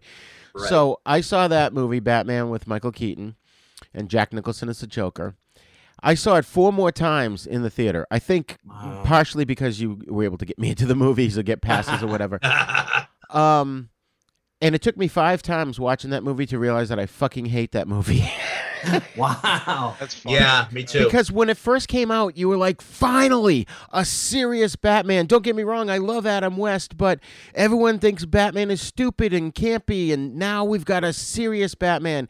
And then you watch it over and over again, you're like, oh, this doesn't hold up. He can't even turn his neck, for God's sakes. What are they doing? Yeah, is that? I've is- noticed that my opinion's changed on some of these. Like, I like Batman Forever a lot more now than I used to. I liked just Val really Kilmer as appreciating Batman him. in that movie. Exactly. Yeah. And I like him as Bruce Wayne like so much. And I'm like, it's so nuanced what he's doing. And I'm like, I get it. I just get it. And now, Yeah. like, as an adult, I get it, because as a kid I was like, this is commercialism, this is this, I don't really care for it, what they're going for. And then I'm like, I get it. He's trying to save the day. He's compassionate about Edward, and he's saying, "Oh, mind control. That's not something we're interested in." That's a different take than Batman Returns, where what did he do? You know, it's like, where's the character? Where's the character growth? Useless in that movie. It's just literally take him out of the movie, and all the events would have played out with Catwoman and Penguin probably, and all the other stuff. Like even the Penguin had too much screen time. Yeah. I thought the Penguin was cool. Like but again, it's like that rule of cool, style over substance, and it's like, this is cool. Like, I like this thing, but I'm caught up in Batmania and all that, and it's like, is it really great? I don't know. You know? I remember my parents were horrified at Danny DeVito's Penguin, and they were like, because they were used to Burgess Meredith on the TV show, and they were like, that's not the Penguin. That's disgusting. Wow. Which is the one where Mr. Freeze is Arnold Schwarzenegger? Fourth one. Yeah. Batman and Robin. Because it's which is the one with Michael Keaton's Joker? I get these ones confused all the time. Wait, what? First one. The first one. The first Batman Michael Keaton was Joker. Yes. Okay. Because I remember that one. Jack Nicholson. That's what I said. That's what I said. Guys, come on. Jack Nicholson's Joker. I keep saying Michael Keaton because he played the Vulture. But his Joker was awesome for me because in the final fight, I vividly remember this, sitting on the couch and watching this. In the final fight, him and he's like trying to dodge Batman, like, hey, come on. Constant comedy, which I'm losing it at. In the final punch, he puts on a pair of glasses. You wouldn't hit a guy with glasses, would you? Boom! Right in the face. Well, he like throws a fake pair of like chattering teeth and stuff. Yeah, and that to me is a great representation of the Joker. And those Batman movies are what they are. They absolutely butchered some characters. Don't get me wrong, I love Jim Carrey, but they did not do the Riddler right. Well, he did the Joker as the Riddler. So that's kind of what you were going for there. Yeah. I mean, there's one element in that first. Two-Face was awful too. Yeah, Two-Face was not the right character. That was the same character he did in Natural Born Killers. And what was wrong with Billy D. Williams? He was Harvey Dent in the first movie. Why not have him play Two-Face in the second one? Yeah, but right. They continue that in the Batman '89 series, which is I think it's just a 6-issue series that just wrapped up maybe a couple months back. But they go into all of that. And even take it to the point where they bring in the Robin that they had intended, which would have been Marlon Wayans. Oh, right. Yeah, so they actually do that. You could check that out. I mean, you can get it on Comixology or pick up probably a trade paperback or something. But that does have the Billy D. Williams Two-Face in it. Oh, interesting. Oh, that's kind of cool. But there's one scene. I mean, there's many elements of the '89 Batman, and I'm not going to sit here and shit on it for 45 minutes. But there's one scene that always pissed me off because it confused audience members, and I hated it. It's what Jack Nicholson's Joker. Before he's the Joker, he falls into the vat of chemicals, comes out, and his face is white with the red lips, and history is made. But then there's a point in the film where he puts flesh tone makeup on his face. And he's sitting at a desk or something, and he's laughing, of course, and he's sweating, and he's got this handkerchief, and he's wiping his brow, and it's wiping the flesh tone off.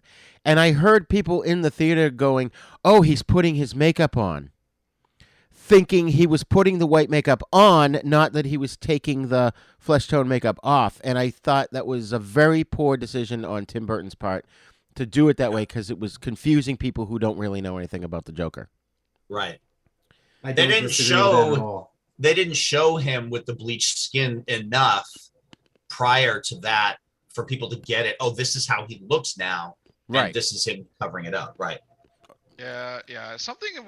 I mean, we could talk for hours and hours about Joker. And there's so many good Jokers and so many bad Jokers. I love scary and terrifying Joker. And I mean, I know in the comics when they had Jason Todd, when he showed up, he was like kind of a shit character and everybody really hated him. And then they killed him off. But when they brought him back for the Red Hood storyline, that was really, really dark. The whole Joker kidnapped me for a year and I finally escaped at the end was really, really dark and really sad, and a good reflection of Joker's actions, more than just having him as a character. It was this like, he can actually tear apart the Bat family if he truly wanted to. He's a sick, twisted bastard. They did that story in the show Titans. Did you guys read the Three Jokers book that came out? Oh my god. What, Like maybe Justin? a year and a half ago, The Three Jokers. No. I got to get my hands on a copy of that. No, I haven't. What is it? Okay, so it's a story that goes into a lot of this, and basically, there's three different people who play the Joker. So they're all the same, as in they all kind of do the same stuff. But there's one who's like the criminal mastermind, who would be like your golden age. Then there's one who's the clowny comedian, who would be your silver age. And then there's one who's like your more brutal modern age, right? So the modern age would be the one that shot Barbara Gordon, Right. you know, and then like your the comedian one would be the one from the 70s, and the one before that would be the mastermind, who was the one from like the 40s and 50s and such like that. And there's so much that has to go with this. Like they're like trying to confuse Batman and all that, and Batman doesn't know anything about this until like at one point he sits on this god chair in the Darkseid War, and he asks you can ask anything in existence. So he asks, who's the Joker? Then it goes, three people, huh? You know, like that, like something Batman had no idea of. You know, but he gains omnipotence, you know, for a short period of time, and he asks about his greatest foe, and that's what kind of led to this. And it is kind of an Elseworlds story, but it goes so much into what Spence was just talking there about Jason Todd, and how Jason Todd has like this dark, sordid history because he was murdered by the Joker. So it's just, I think it's a really good story. I liked it a lot. There's a great hardcover that has all of the issues of it. I think it was a 3-issue book, and it even has like some of the variant covers in it. But it was Jeff Johns and Jason Fabok was the artist. And I would highly, highly recommend that, because I thought it was so good. Oh, that's cool. That's awesome. So I wanted to mention, because I touched upon it, the Doom Patrol show and the Titans show are fucking awesome. They're rated R horror, superhero shows, and they've done so well. And I wanted to say that the DC TV shows have so much outweighed the DC movies, with maybe the exception of Shazam, because that was really good. And I kind of liked Aquaman to some degree. I was going to say in Aquaman. Yeah. I get it if other people didn't like it, but I really did. No, the question I have is, and I feel, Justin, you're probably the best suited to answer this, because I've only seen headlines about it. What happened to this Batgirl movie, and what the heck is going on with the Flash film? Okay. So with Batgirl, this was meant specifically to be a movie that was going to be streaming, right? So with that in mind, you had the quality of maybe like a CW crossover movie or something along those lines, right? Right. So what DC was saying, and it's not even so much DC as was it Discovery that took over Warner Brothers? They're saying that we're not going to release this because we are only releasing theatrical releases. So that's why they're going to hold on to the Flash, and they're going to release the Flash movie, Flashpoint. So they have no plans other than the Black Adam movie, and then whatever else they had. Like, so, I mean, we've been waiting on like a Green Lantern Corps movie forever. Like it's like they put in for the website, they put in for like the copyrights, all this stuff. The scripts are out there, like, and they're just waiting on casting. Dead. Everything's dead right now. They canceled the next Wonder Woman, like all of that kind of stuff. There's supposed to be this huge DC Expo and all that, and it's like, nope, we have new ownership, so we're gonna just go through that. With Ezra Miller, they've sunk so much money into this thing, they can't afford not to release it. Right. So but he went nutty in life or something, didn't he? Oh, of course. You know, it's one of those things where it's like now he's gonna go to jail or something like that, and we're gonna be thinking, oh, this is the hero that we need. We're gonna get this movie, and it's like they're just not gonna go and replace him, and they should.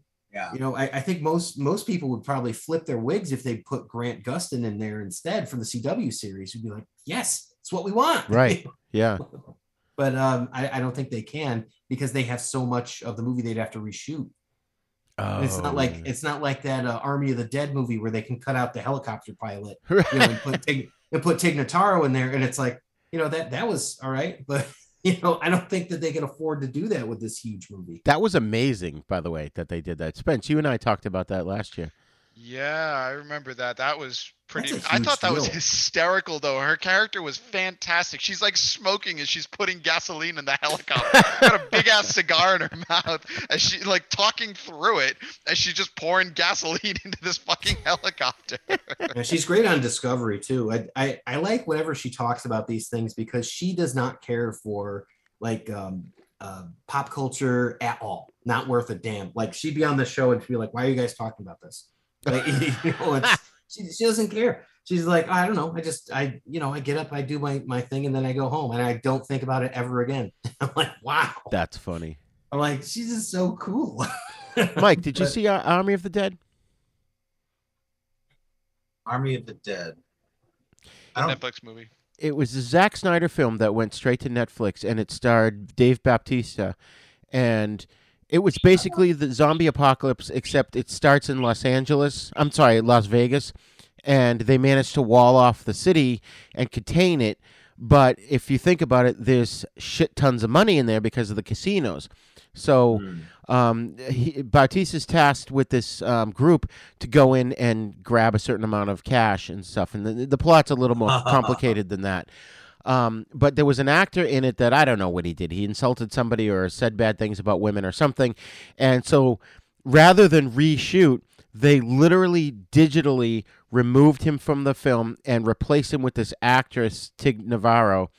And you couldn't even tell. Like Spence and I watched it, and I had already known this, but then we did a show about it last year, so I didn't tell him anything until we sat down with PJ Rahal and started talking about it, and then it came out. And Spence, you were blown away, right?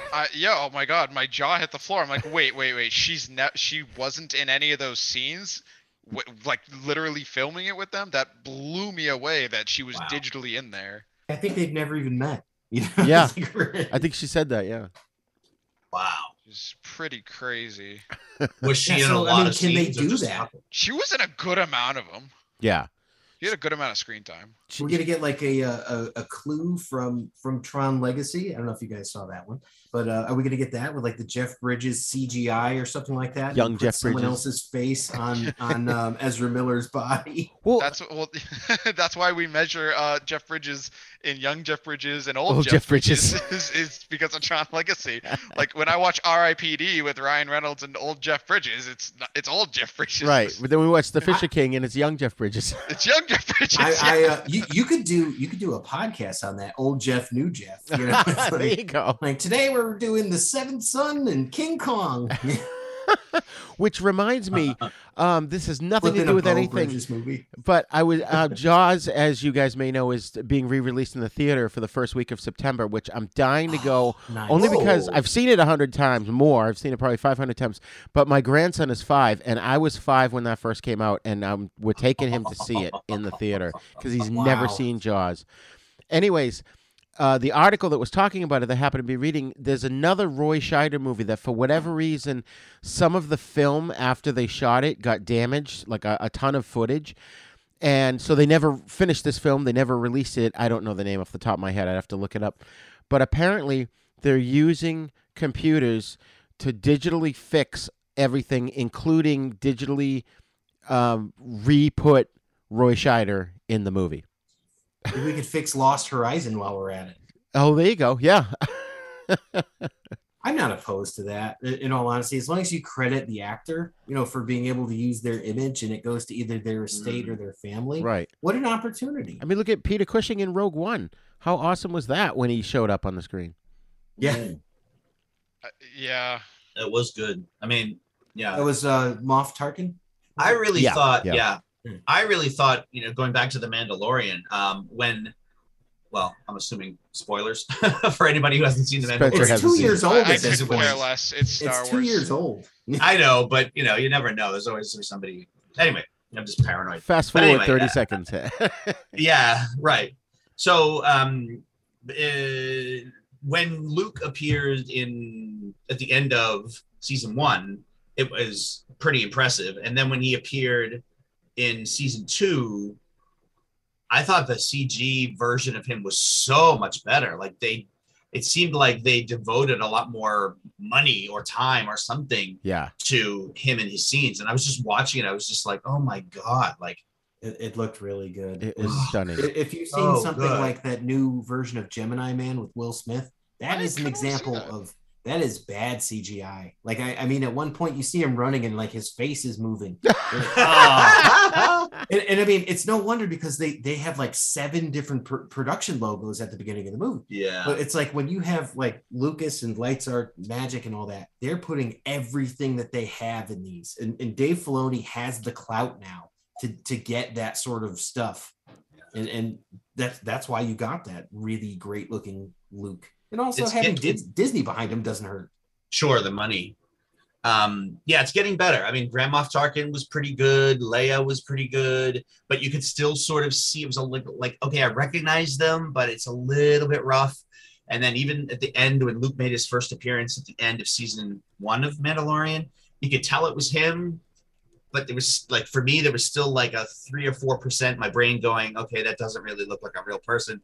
But in the second season, I was just totally like, I knew in my head that wasn't him at that age, but my eyes were totally convinced. Like, that's a real person. You know, that's Luke.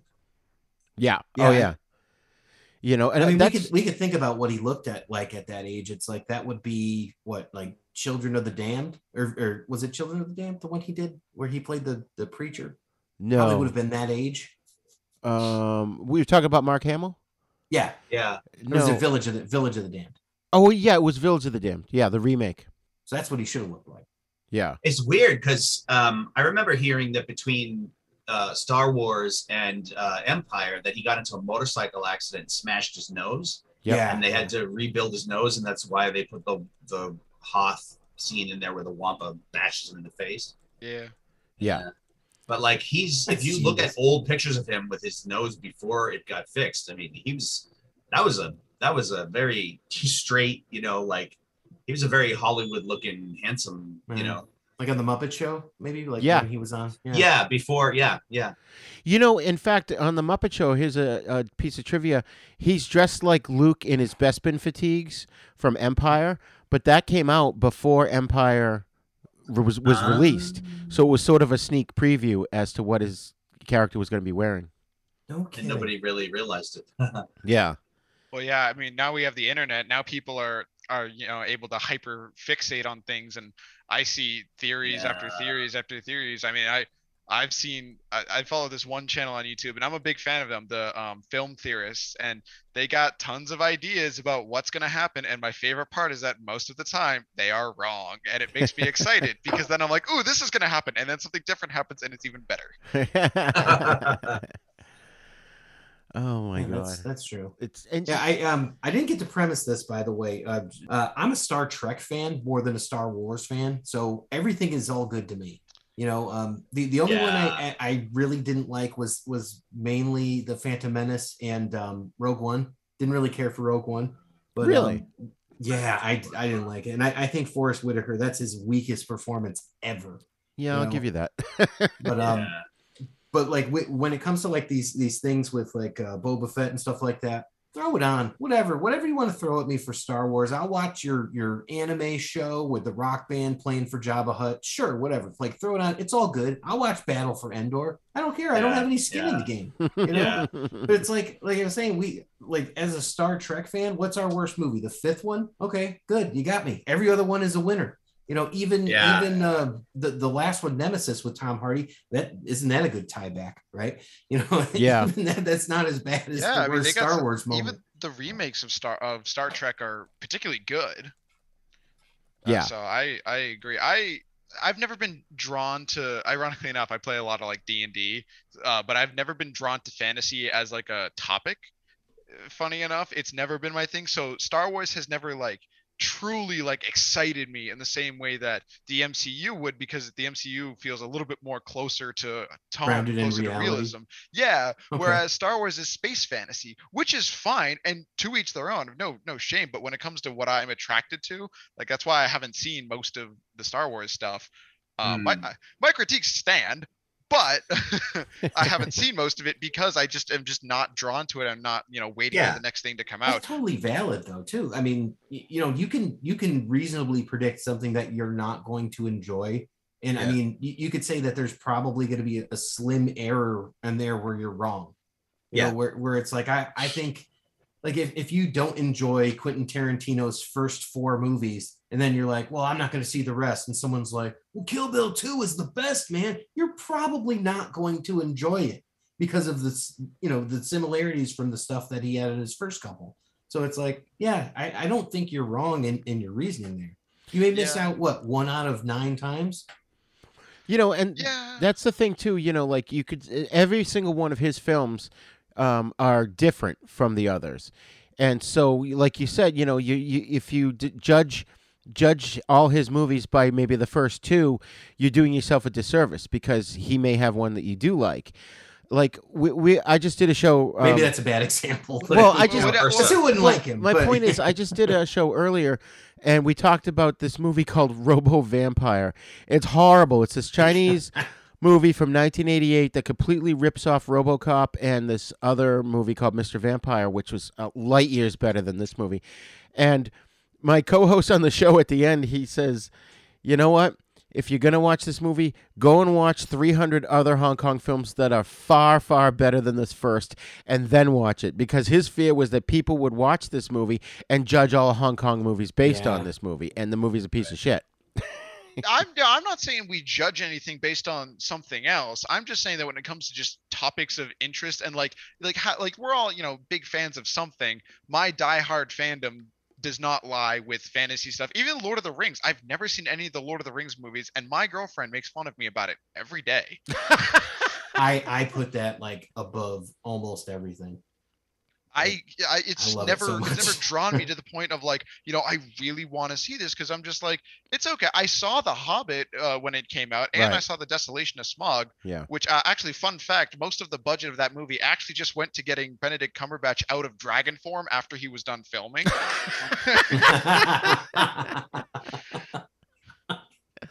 That's awesome. That is a solid ass joke right there. I didn't come up with it, but I damn as well delivered it. Wait, you Wow. saw 2 of the Hobbit movies? And you've never seen any of the The- Lord of the Rings trilogy? the Not even the reason I- first one? The reason I went to see The Hobbit was because Pop was like, it's before the Lord of the Rings movies. You don't have to have seen anything else. I'm like, all right, cool. Now I'll see it. Well, okay. In that case, Yet it starts out in Fellowship of the Ring. So Well, yeah, I figured as much when it was like retelling the story, but to me, like my main Lord of the Rings character is Bilbo Baggins, not Frodo.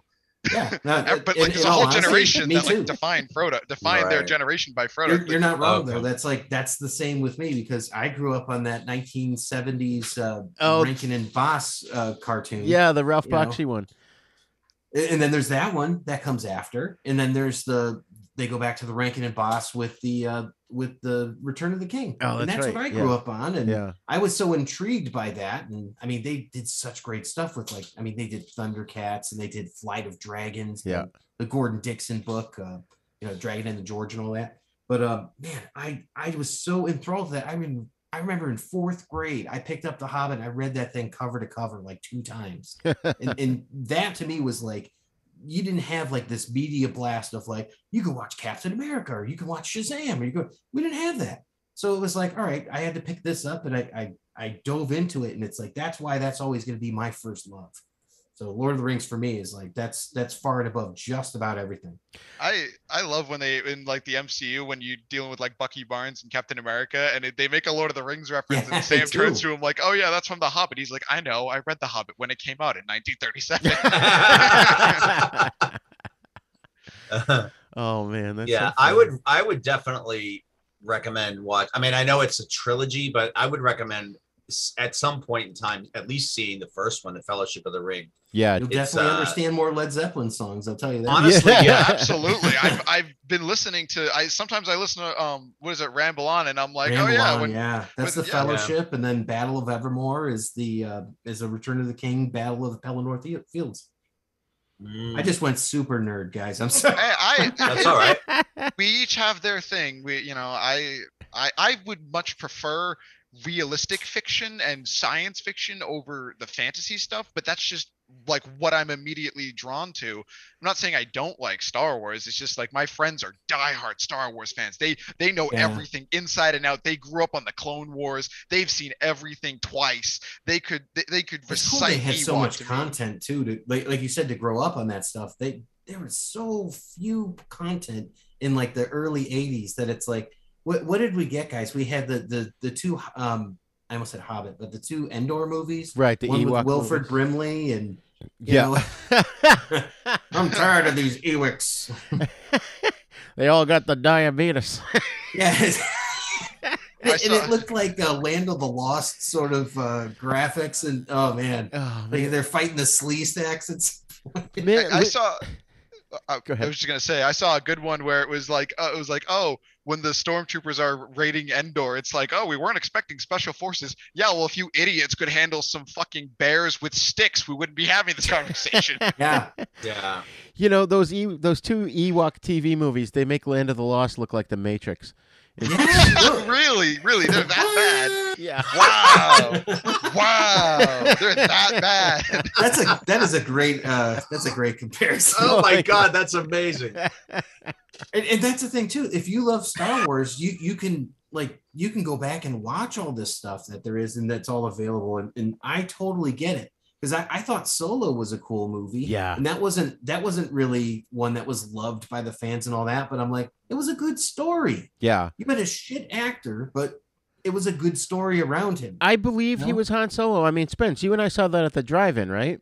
Yeah, Solo. Yeah, Oh, you lucky I like guys that with your movie. I had dragons. seen that, and I'm not, wasn't opposed to it. It was followed by Infinity War, so there's that. Well, yeah. That's nice. But I was happy, very willing and happy to see it, and I really enjoyed that movie. The Ewoks, though, are my favorite part of Star Wars, especially because in some of the media that they have, there's a game where you play, you're playing as like in the big battles, you're playing as the rebels, you're playing as the stormtroopers. When I play that with my friends, there's this one game mode called Ewok Hunt, and so what happens is you have a group of like 10 people on one team. They're all stormtroopers, but they're locked into first person mode on Endor at night with flashlights. So you're locked into that, and then on one person on the other team is the Ewok, and they have like third person view. They can see everything, and they're tiny. So Wow. when they kill one of the stormtroopers, that person then goes to the Ewok team. So the idea is that it just gets worse and worse as people start to die. And it's sounds absolutely, it's terrifying when you're locked in first person and these tiny little bears are coming up and ankle biting you, and you don't even know where they're coming from. Is that Battlefront? Yeah, Battlefront 2. Oh, Wow. it's so that is one of my favorite type of infected type game modes. That is so scary. And then when you're playing the Ewok, you're like, this is so much fun. I throw this little spear at that big white guy and we're fine.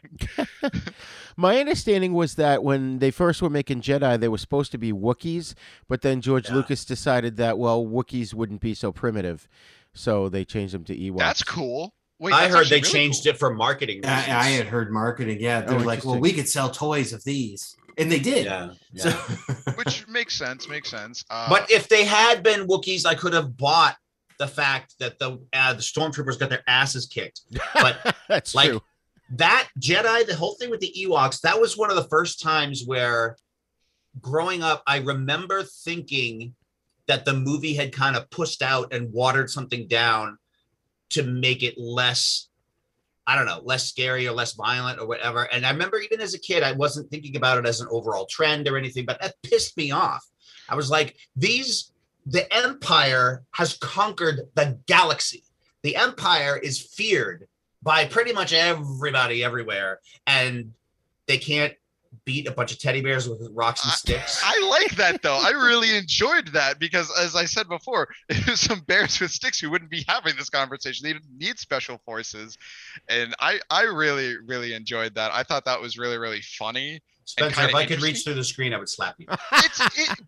someone told me once they interesting. compared it to like the Vietnam conflict, and I'm like, Yeah, What? that's part of Huh. it. That's part of it. Is that Yeah. it's, All it's right, this fine, level of, fine, like- fine. Yes, they were on their home turf and yada yada yada. But I'm just saying, like, as a moviegoer, it well, they to could have me, nuked it. it like destroyed the myth, the concept that they had built up in the first two films was the Empire is to be feared and they're badasses, and then they turned them into a bunch of clueless clowns that got their asses handed to them. I And mean, it was just Stormtrooper aim is Stormtrooper aim. That's a running gag from the 70s. Yeah. Yeah. All right. They have Cliff Clavin on there. There you go. Here's a question. So they always refer to the planet that the Ewoks are on as the moon of Endor. Does that mean there's a planet named Endor and this is one of its moons? Or is that just a way of saying it's called Endor? It's the moon of Endor. I always took it as there's a planet called Endor. And that's Yeah, one of the that there's a moons. planet called, and then these guys are just chilling there. Justin? Didn't they go into that? probably when, did. when some of this stuff happened in like the last of the Star Wars movies. I don't I think recall. they did because a lot of the stuff from the Star Destroyers fell onto this planet. So I think they answer that, and I think there is a planet Called Endor. They've done a lot of. I've seen a lot of with the hilarious Kylo jokes. Ren stuff and all that. I think they kind of go into this stuff. I've seen a lot of hilarious jokes. Like there was this one funny bit of people playing Battlefront, and one of the person playing the game was like, "All right, I'm just saying, we should blow up Yavin 4." and it just got funnier and funnier from there. And one of my favorite ones was, "Oh yes, you are part of this monochromatic all white group. I want you to go attack those ethnically diverse rebels." Oh my God. I feel like they should have a mode where you actually search for female characters. Oh God. With armor that Like- has boobs on it. Aren't you a little tall to be a stormtrooper? Well, Yeah. Got my hair. Oh, sorry. I just want to jump back super quick. Well, I guess I'm not. This is kind of maybe it's a separate topic about the whole them creating the PG-13 rating and trying to like decide how much is okay for kids to see. When I was 6 years old, there, Roger, and when maybe Justin too. I don't exactly know how old Justin is, but for the. There was no PG-13. It was either PG or R. Right. And Or G. Or G. But like when I saw when I saw the original Star Wars, I was 6 years old, and the scene in the cantina where Obi-Wan chops the dude's arm off, and you see the arm on the floor with blood. I was just like, oh fuck, that's awesome. Like, I was 6. It didn't traumatize me. It didn't give me nightmares. It didn't, Right, yeah. shatter my fragile concept of reality. It was just part of the movie. I heard that Yeah. Lucas added that in to get the PG rating because it was going to be rated G. Oh my god. Really? That's interesting. I mean, they have tons of small details like that all throughout the franchise of doing certain things, and I love the lore of Star Wars. I mean, the Mandalorians, their whole concept is, oh, Jedis can block lasers. Here, have some buckshot. Yeah. Right. And they have that armor that blocks lasers too. It's like, why didn't anybody else think of that? Right. Yeah. Yeah, exactly. And once again, with the rating thing, yeah, there's some stuff that you can show to kids and some stuff you can't show to kids. And growing up, I had two mentalities. One parent said, no, sex is okay, violence is not. And the other one said, no, sex is not okay, violence is great. That was my household growing up. The second one. I think I saw Barbarella at age 5 because they told us it was like He-Man, and I don't think I've turned back from that life-defining moment. I'm like, well, I like whatever that is. That's hilarious. Yeah, I mean, I've watched with Aiden now. We watched all the Terminator movies, watched all the Predator movies, not all the Alien movies. And what else? RoboCop. It's like he's right at that age now where he can start watching all these cool action movies that don't have sex because, as you know, sex is bad, violence is good. So, But, I mean, hold on. It's kind of necessary in Very Terminator. 80s It's a large concept. plot point. RoboCop's a little graphic though.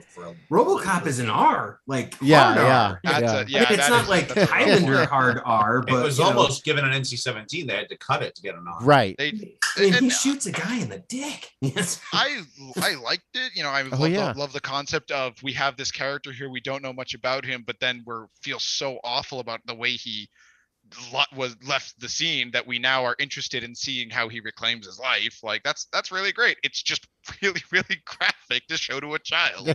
Yeah. And the best thing You know- that really throws people off is you got Red Foreman from that 70s show as the bad guy. Yeah, that was great. I love Oh my that. God. How did they miss out on him? It's Oh my like, God. he should have been doing more of these things. He was so awesome as Clarence Such a Bodiger. great villain. Yes. But in my defense, that's the kind of movie my parents would have taken me to see at that age. No, yeah, And I know. I did know. see those kind of movies. Yeah, you did, and it fucked you up hardcore. And here I am now. I think Jaws is a great coming of age film, and to your point about showing these to your kids, if you do it with them, that's a different experience than them watching it with their friends or them watching it, like I used to watch stuff like a latchkey kid because no one was home, and so here I am like, oh, there's a rain delay on the Red Sox game, so they're gonna have Total Recall on. That's different than like watching it with your dad. Right. Yeah. Yeah, And of course, they didn't true. show the third boob in that version because it was on like basic cable or something. That's so. funny. yeah, and there's some stuff like sometimes when you experience a movie that has like some specifically very scary parts. I mean, like The Matrix for the first 45 minutes is like not my favorite part of the movie, but then there's just a turning point, and that's the stuff I remember as a kid. But I can now watch The Matrix and be like, okay, cool. I can get past this like really, really intense, very scary scene. Oh my God, that's crazy.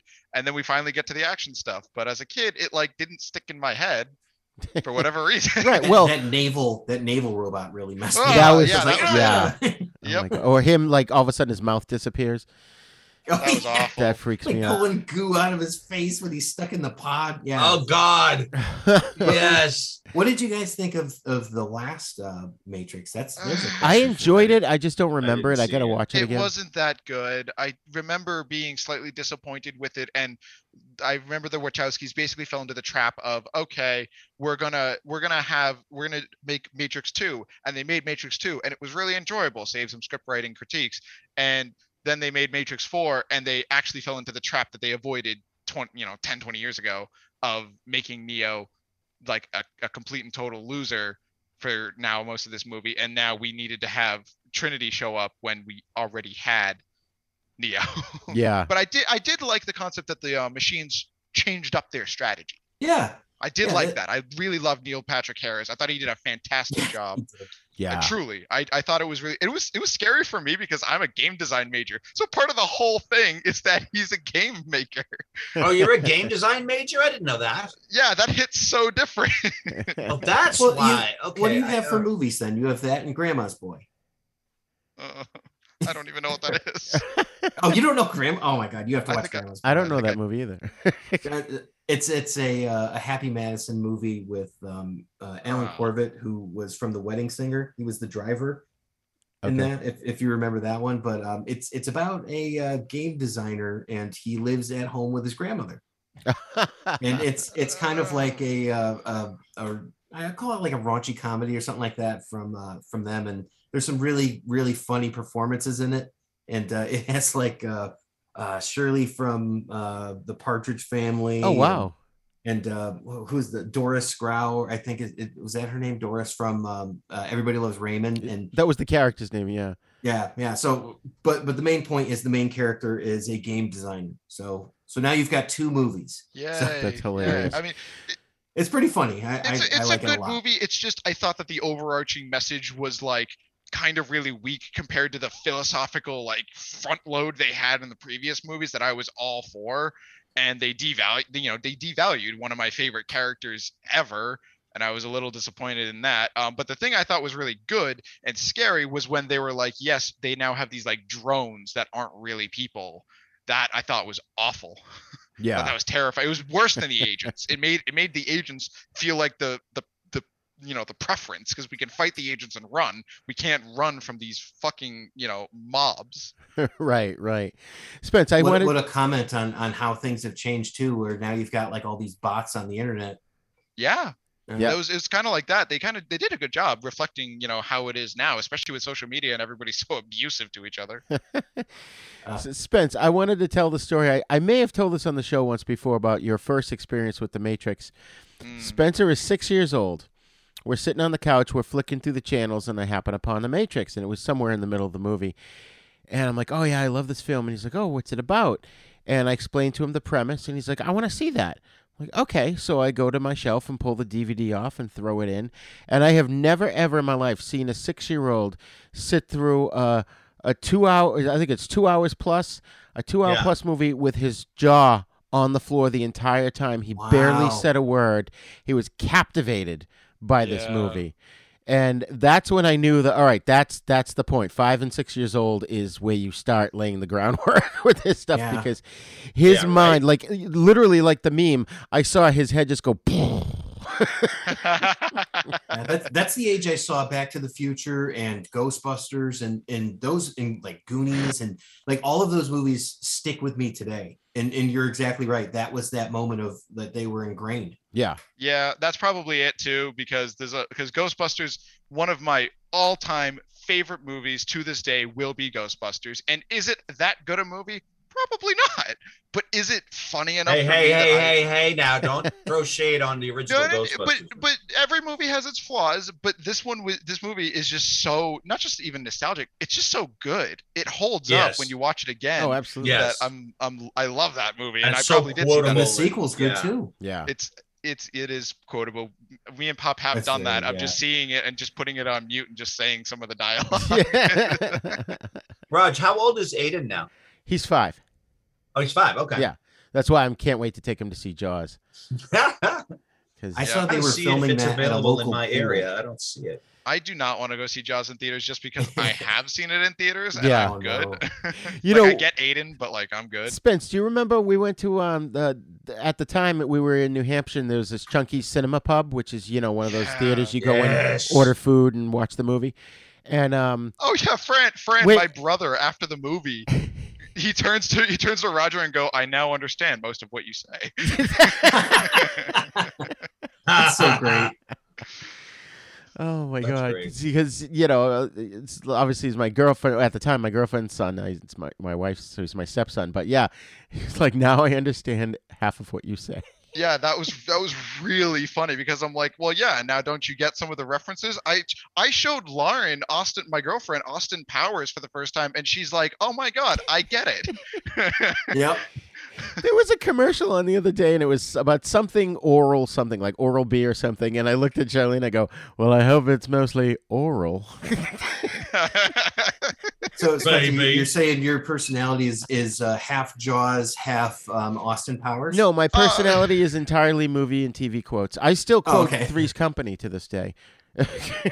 He's said things to me that I repeat. I don't even know where they're from. Not everything's always a You're cited like, wow, that came source. from an episode of Kate and Alley. Deep cut. You know? Oh, thankfully I never watched that show. Yeah, I know. I just pulled that one out. Although I am familiar with it. Jane Curtin, I know. Yep. Have any of you guys seen Samaritan yet? No, I was gonna No, watch no. it last night, but we ended up finishing Stranger Things. What is that on? It's on Prime, isn't it? Amazon Prime. Yeah. Yeah. I might actually watch that after this show. So Mm. Yeah. I'm probably gonna go watch She-Hulk. I don't blame you. Yeah. No, that was good. I just want to see Blonsky. We were watching the final episode of the latest season of Stranger Things, and we were about halfway through, and I paused it, and I'm like, "Do you want to watch the movie or not?" And she's like, "I don't know. This is really goddamn good. We really should finish it." And I'm like, "Okay." So we I finished cannot it. fault you for that because that is yeah. good. Oh my, I have some Season words about 4 was Stranger really Things. good. oh my god. I've never seen Stranger Things. The only thing What? it's a weird oxymoron. I know, right? It's a weird oxymoron for me because I'm a big D&D fan. So when they named the big monster Demogorgon, that's pretty great. But then when I have to sit my friends down and explain to them that the Stranger Things Demogorgon is nothing like the D&D Demogorgon that actually affects my games, I'm like, guys, I know I'm gonna You gotta reality tell them check you. they're playing second edition. That's why. Absolutely not. Yeah. No, we are fifth edition babies, and I will not learn Well, AD&D. But the thing about the D&D in the show is that's how they relate to the world. So when they encounter a real monster, they need to put it in terms that they can understand, and that's why Right. they, even if it's not exactly the same, because it's not, they know full well it's not the Demogorgon from D&D, but that's what it actually No, behaves I like. know. It's just what ends up happening to audiences and stuff like that. Like I was, there's this game that it's called Dead by Daylight, and the part of the gameplay is it's like slasher versus people. And what so what ends,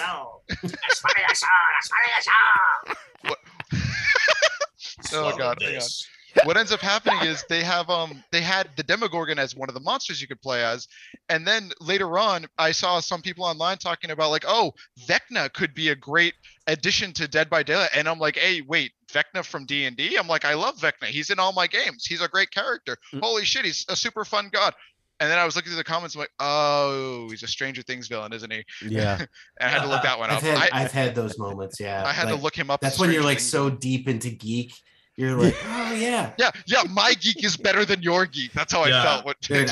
I'll tell you a story. Someone said something to me. I was like, oh, who are you going to be for Halloween? They're like, oh, I'm going to be Medea. And I'm like, oh, I know who that is. Yeah, the wife of Jason from Jason and the Argonauts. You know, when they went after the Golden Fleece, I kept going on like this for about 5 minutes, like an absolute ass. And then she's like, no, like Medea goes to jail. And I was like, oh. Oh, I've heard of that. I don't even know who that is. I've not seen those. Yeah, but I was so deep into like the geeky part of like Greek mythology. Well, that like, oh my God, we can talk about this and stuff. And it's like, no, it was not. Well, that's what I thought when you said it. I was like, oh, because I'm like, oh, those that's are really the circles we travel in. Well, that was like Pat was telling me about him and his wife. This was a while ago, a few months ago. They went to some thing. I don't know what it was, and he said, oh, it was like this. He goes, it's like RuPaul's Drag Race, and I'm like, okay, they're going to be racing cars. Is it indoors or outdoors? You know, I had no idea. I had to look it up. Yeah. They're huge into that. Absolutely. Well, yeah, like my favorite one in pop culture these days is my girlfriend's big into special effects and makeup and stuff. So she watches the show Face Off quite consistently. Oh, yeah. Now, my first experience with the term Face Off is a John Travolta Nicolas Cage movie, which is very good, mind you. So whenever somebody mentions Face Off, I'm like, just to clarify, are we talking about my Face Off or your Face Off? Yeah. I could eat a peach all day. No more drugs for that man.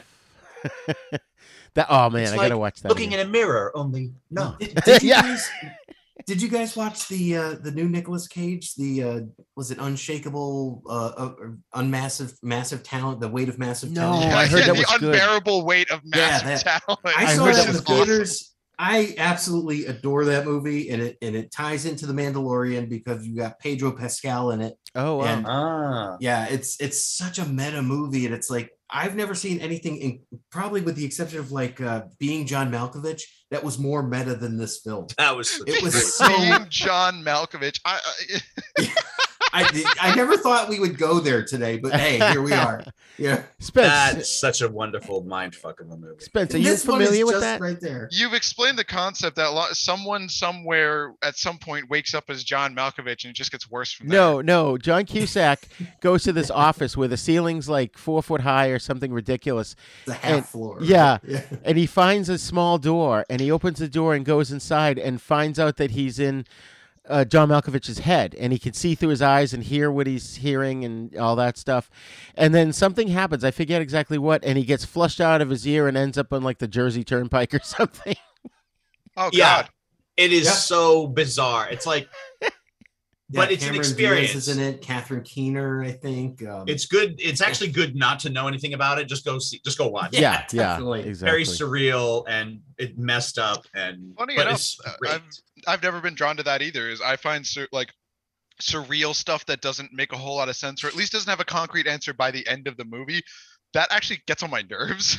Oh, so you're not a fan of Time Bandits? Okay. Nope. Time Bandits was. I hated that movie as a child. I hate it now. The Shining. I hated that movie then. I hate it now. Stuff Brazil like that. Is awesome. Yeah. I haven't seen Brazil in years. I know. I gotta watch that again. Spence, I agree with you to a point.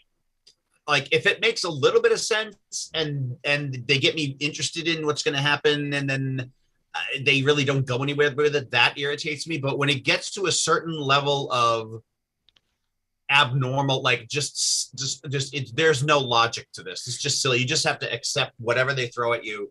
I mean, I can't always do that, but I know exactly where you're coming from. Yeah, I think to a point, what ends up happening is it sucks the fun out of watching the movie because I'm so confused that when I'm trying to piece it together, because when I'm watching a movie, I'm expecting at least a fully told story.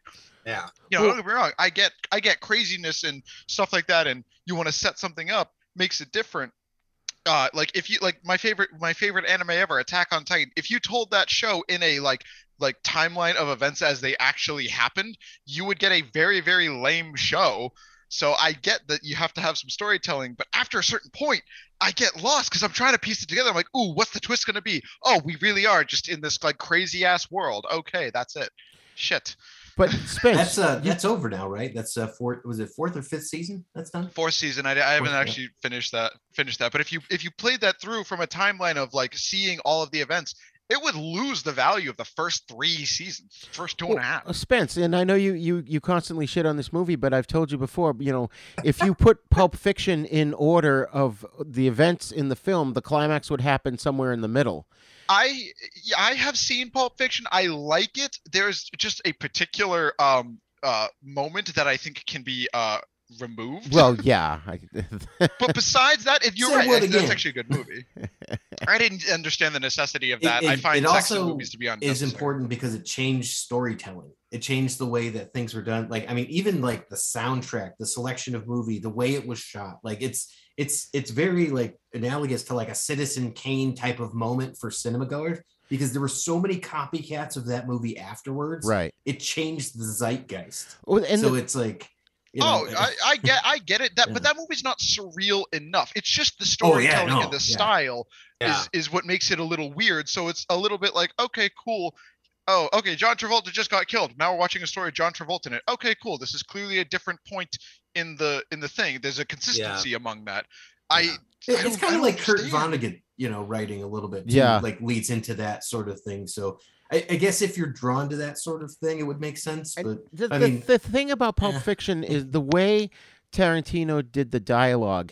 They were characters like, for example, Jules and what's his name, John Travolta, Vincent. and Vincent. Vinny Vega. Yeah, and they're hitmen, but their dialogue is not driving the plot forward. They're talking about everyday things. You can relate to the characters because they're not telling the audience, giving the audience information about the plot. They're just living their lives, having conversations that ordinary people have, and you just watch the events unfold as they happen. And that's, to me, what makes that movie sort of important in cinema history. Does he look like a bitch? I do. What? I quote that consistently. One of my favorite actors is in that scene, Frank Whaley. Which who's he? He's the guy that he's saying that to. Oh, the kid. You know, Yeah. Yeah. Kahuna Burger. And they Shut put a big up, slice of Marvin. pineapple on it. Mind if I take a sip? I love Samuel L. Jackson. I watch anything with him in it. If his name's attached to it, I'm in. I love the fact agree. that he basically fucking like strong-armed his way onto the Star Wars scene with the purple lightsaber. Yeah. He's like, no, I want to find myself in this battle. You know what I mean? Like, I want to be able to see myself. And they added in great lore, but anything with Samuel L. Jackson in it is fucking awesome. He makes the movie Snakes on a Plane worth I watching. love that movie. And that is such a controversial thing to say, but it delivers on what the title says. Right. Sometimes Snakes on you this just plane. need it. Sometimes that's all you want. Right. Sometimes you just want It's- some motherfucking snakes on a motherfucking plane. It's and we can it's call it. very self-indulgent, but it's fun. Yeah. Yeah. That's what movies You just can have to be. strap in and just enjoy it instead of trying to be like, that's not what would really happen. Have you guys Like ever Cowboys heard? and Aliens. You know? Right. Have you guys ever heard the it's on YouTube. Well, It's, no, that's a different kind of suspension of disbelief. Have you ever Watching heard Alien. on YouTube they have I don't know if it's still there, but it's Samuel Jackson reading "Go the Fuck to Sleep." Yes. Yeah. I forget that he got famous at a really like later in life type age than Yeah. with Jurassic Park. Yeah. Yeah. I remember him in Coming I- to America, the first R-rated movie I ever saw. He was in Coming to America? Yeah, he tries to rob the McDowells and then he gets hit with the mop from Akeem. Oh. Okay, right. Yeah, I like Samuel L. Jackson. I don't have anything against him, if he's given a good role and he plays it well. But the thing that a lot of people love about him that I don't love about him is that he's so one note that like all of his performances end up being him acting I the can same. see that. He's I got see like that 4 critique. face expressions and one tone of voice, and Hey, did you see Spiral? Oh, that was Yeah, so he good. needed to be From he the needed Book to of be Saul. in that more. He was really good in Yeah. that. And a lot I more needed dynamic more than of him what, in that what you're movie. describing. Yeah. You're right. Spiral. Okay, It's It's the a newest Saw Saw movie. movie.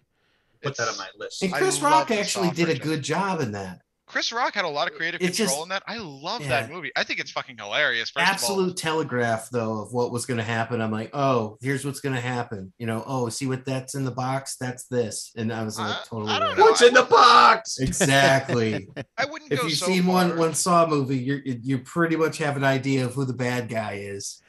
Yeah, but it's how it plays out. I mean, to me, the Saw movies are like a tightly written TV show because there's stuff in later films that goes back and explains things in the first Yeah. few films. Yep. The continuity is so tight in those movies. It's amazing. I fucking love the Saw Yeah, movies. James Wan did a really good job on the ones that did. I don't know if he did all of them. No, he didn't do all. I think Lee Winnell may have directed one or two of them. Yeah. I'm with you. It's a good series because it's not like watching Hellraiser and you're like, oh, how does this turn out to the other ones? Oh, it's not related at It's all. completely, Yeah. like kind of like Halloween, where it's like, oh, we are in a new timeline on movie Exactly. 3. But you can Lovely. watch Phantasm and you have the same characters going all the way through, and it's like, okay, cool, Reggie's here. Yeah. I like the Saw franchise, and yes, the critiques I've heard against it are pretty valid. I mean, it's they have some like backward storytelling and at some moments, but overall, I like it, and I like what you said, Pop, to an extent when you described it. You described it as like a vigilante story, Yes. in a way, and I kind of hope they lean into that because that's really what Spiral was. Yeah. Was You this think they'll big make more? vigilante story? And I hope so. I hope they do because and Chris Rock, him and Samuel L. Jackson in the same scene together, pretty fucking awesome. My opinion, pretty great. I love wanted watching them more of interact. him in that because I thought he was so compelling. I will disagree with you guys on the Samuel L. Jackson, but that is exactly how I feel about Jack Nicholson. So I understand your passionate feeling about that because to me, Jack Nicholson always plays the same character, and you're like, oh, let's give him an Oscar for what he's playing and as Same good as thing it again. gets. Yeah. And I'm like, he already did that in Right. Batman and The Shining, and what's the only original thing he did was maybe Chinatown or Wolf. oh my God. Yeah, I was I just see gonna where say you're One coming Flew Over from. the Cuckoo Nest. but okay, I wait, see because where you're that's a coming from. subdued, Jack Nicholson. But otherwise, it's Yeah. like if you see Anger Management, that's just him doing the same role, but That turning it movie's up to fucking 11. stupid. Yeah. It's like. Oh, jeez. So I totally get what you're saying. I like Samuel L. Jackson because I've seen him Yeah. in like Caveman's Valentine. He's different in The Incredibles. He's different in Django He's not really Unchained. different in The Incredibles, actually. I Yeah, mean, Well, from he's that not, movie, he's not yeah. saying the F word, but he's, yeah, Where is my super that's suit? true. He is a little bit different. You're right.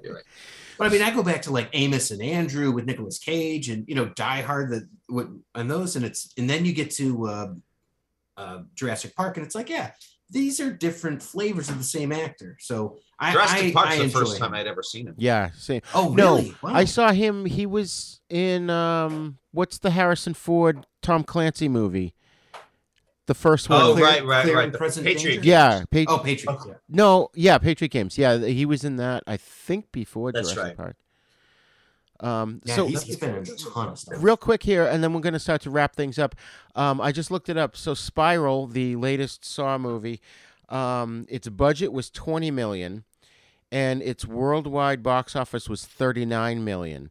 So it made the budget Okay. back and then some, but I don't know if that's going to warrant the sequel. Hopefully it will. I'm Is it hoping what they WB do- owned? Is what? Is it owned by Warner Brothers? I don't know. It doesn't say here. Yeah, because if it was a Netflix series, it would already be canceled. If it was, a Yep. WB movie, like they're going in a different direction. I'm hoping what they do is they do lower budget, but then give it to some really like big fan of the franchise indie director and put Chris Rock in it.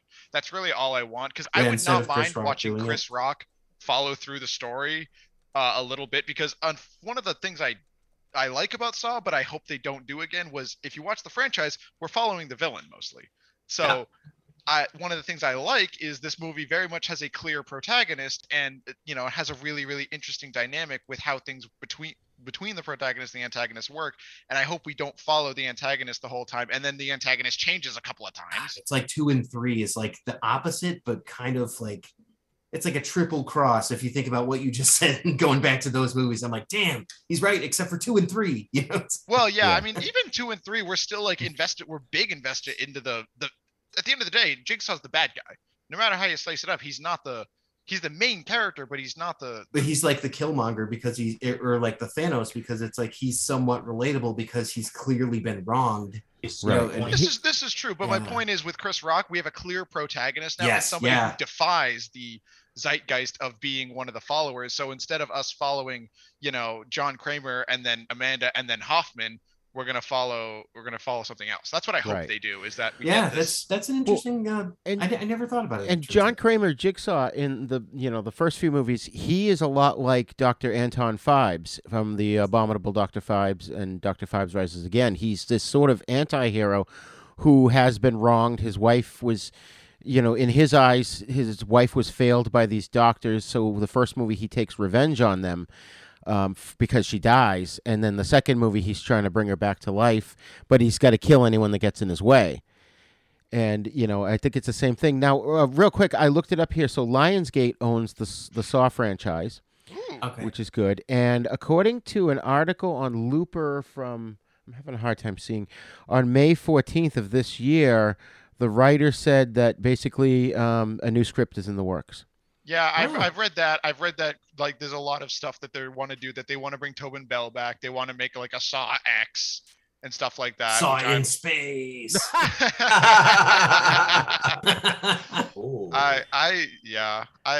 already have it. It's called Event Horizon. I love it. Oh, there you go. Oh, okay.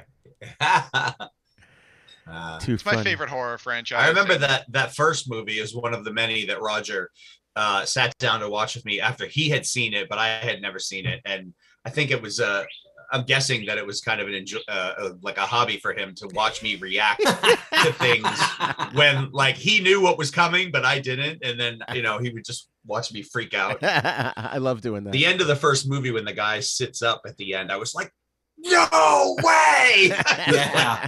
Blew my mind. I ran a Blockbuster, and I can tell you that we ran out of that movie just like on a weekly basis. Mm-hmm. Like, and people would come in and they would rent, all of them in order all the way. Like, oh man. And Saw never ever waned in popularity. Wow. Yeah. It's got a very dedicated fan base, of which I am now a part of, and I am very happy to be here. Overall, that's awesome. All right, guys. Well, we've been going at it for quite a long time now, so we're going to wrap things up here because we could literally talk all night long. Probably true. Yeah.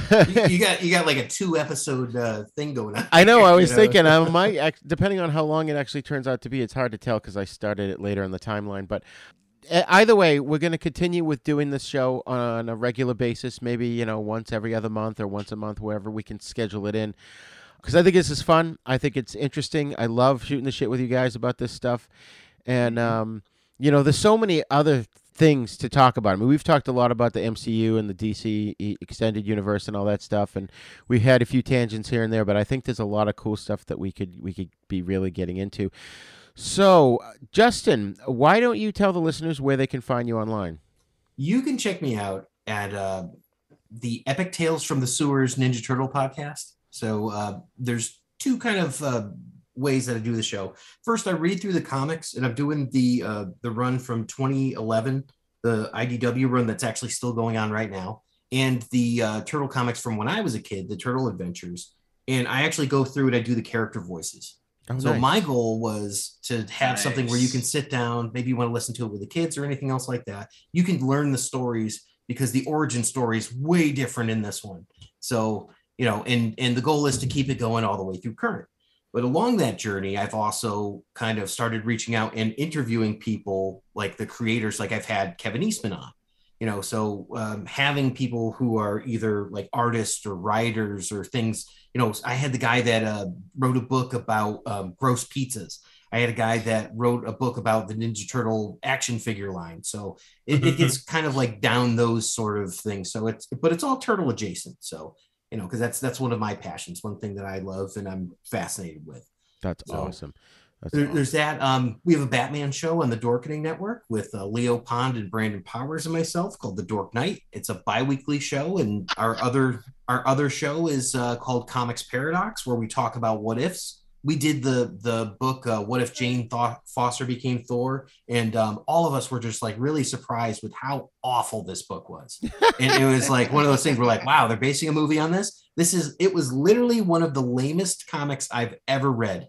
It's so funny because I'm not a huge fan of Thor, but like literally, like he just constantly goes, "Oh, she'll never love me because I'm lame," and we're like, "Yes, exactly." But it's just like we'll do that. Like we've talked, since Brandon is such a huge fan of Superman, we've talked about like all these alternate Superman books, like The Last Son of Krypton, where he is a human that came to Krypton instead of him being sent to Earth, and it's like such a juxtaposition. It's like, and it's really interesting to get into these because Brandon's really into those sort of like alternate reality things. So that's fun. But yeah, Comics Paradox and the Dork Night podcast and Epic Tales from the Sewers. Awesome. I love that. So I just want to say thank you, Justin, and thank you, Mike and Spency, for joining us on the this first episode of the show within the show called Pop Culture Chat.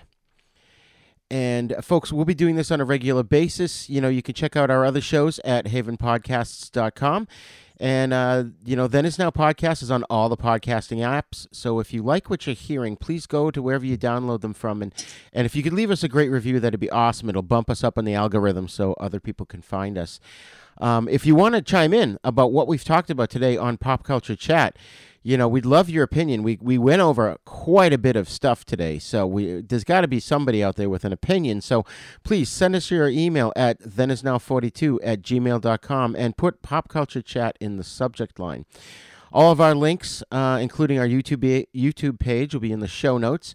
So I just want to say thank you for joining us today. Rigor out.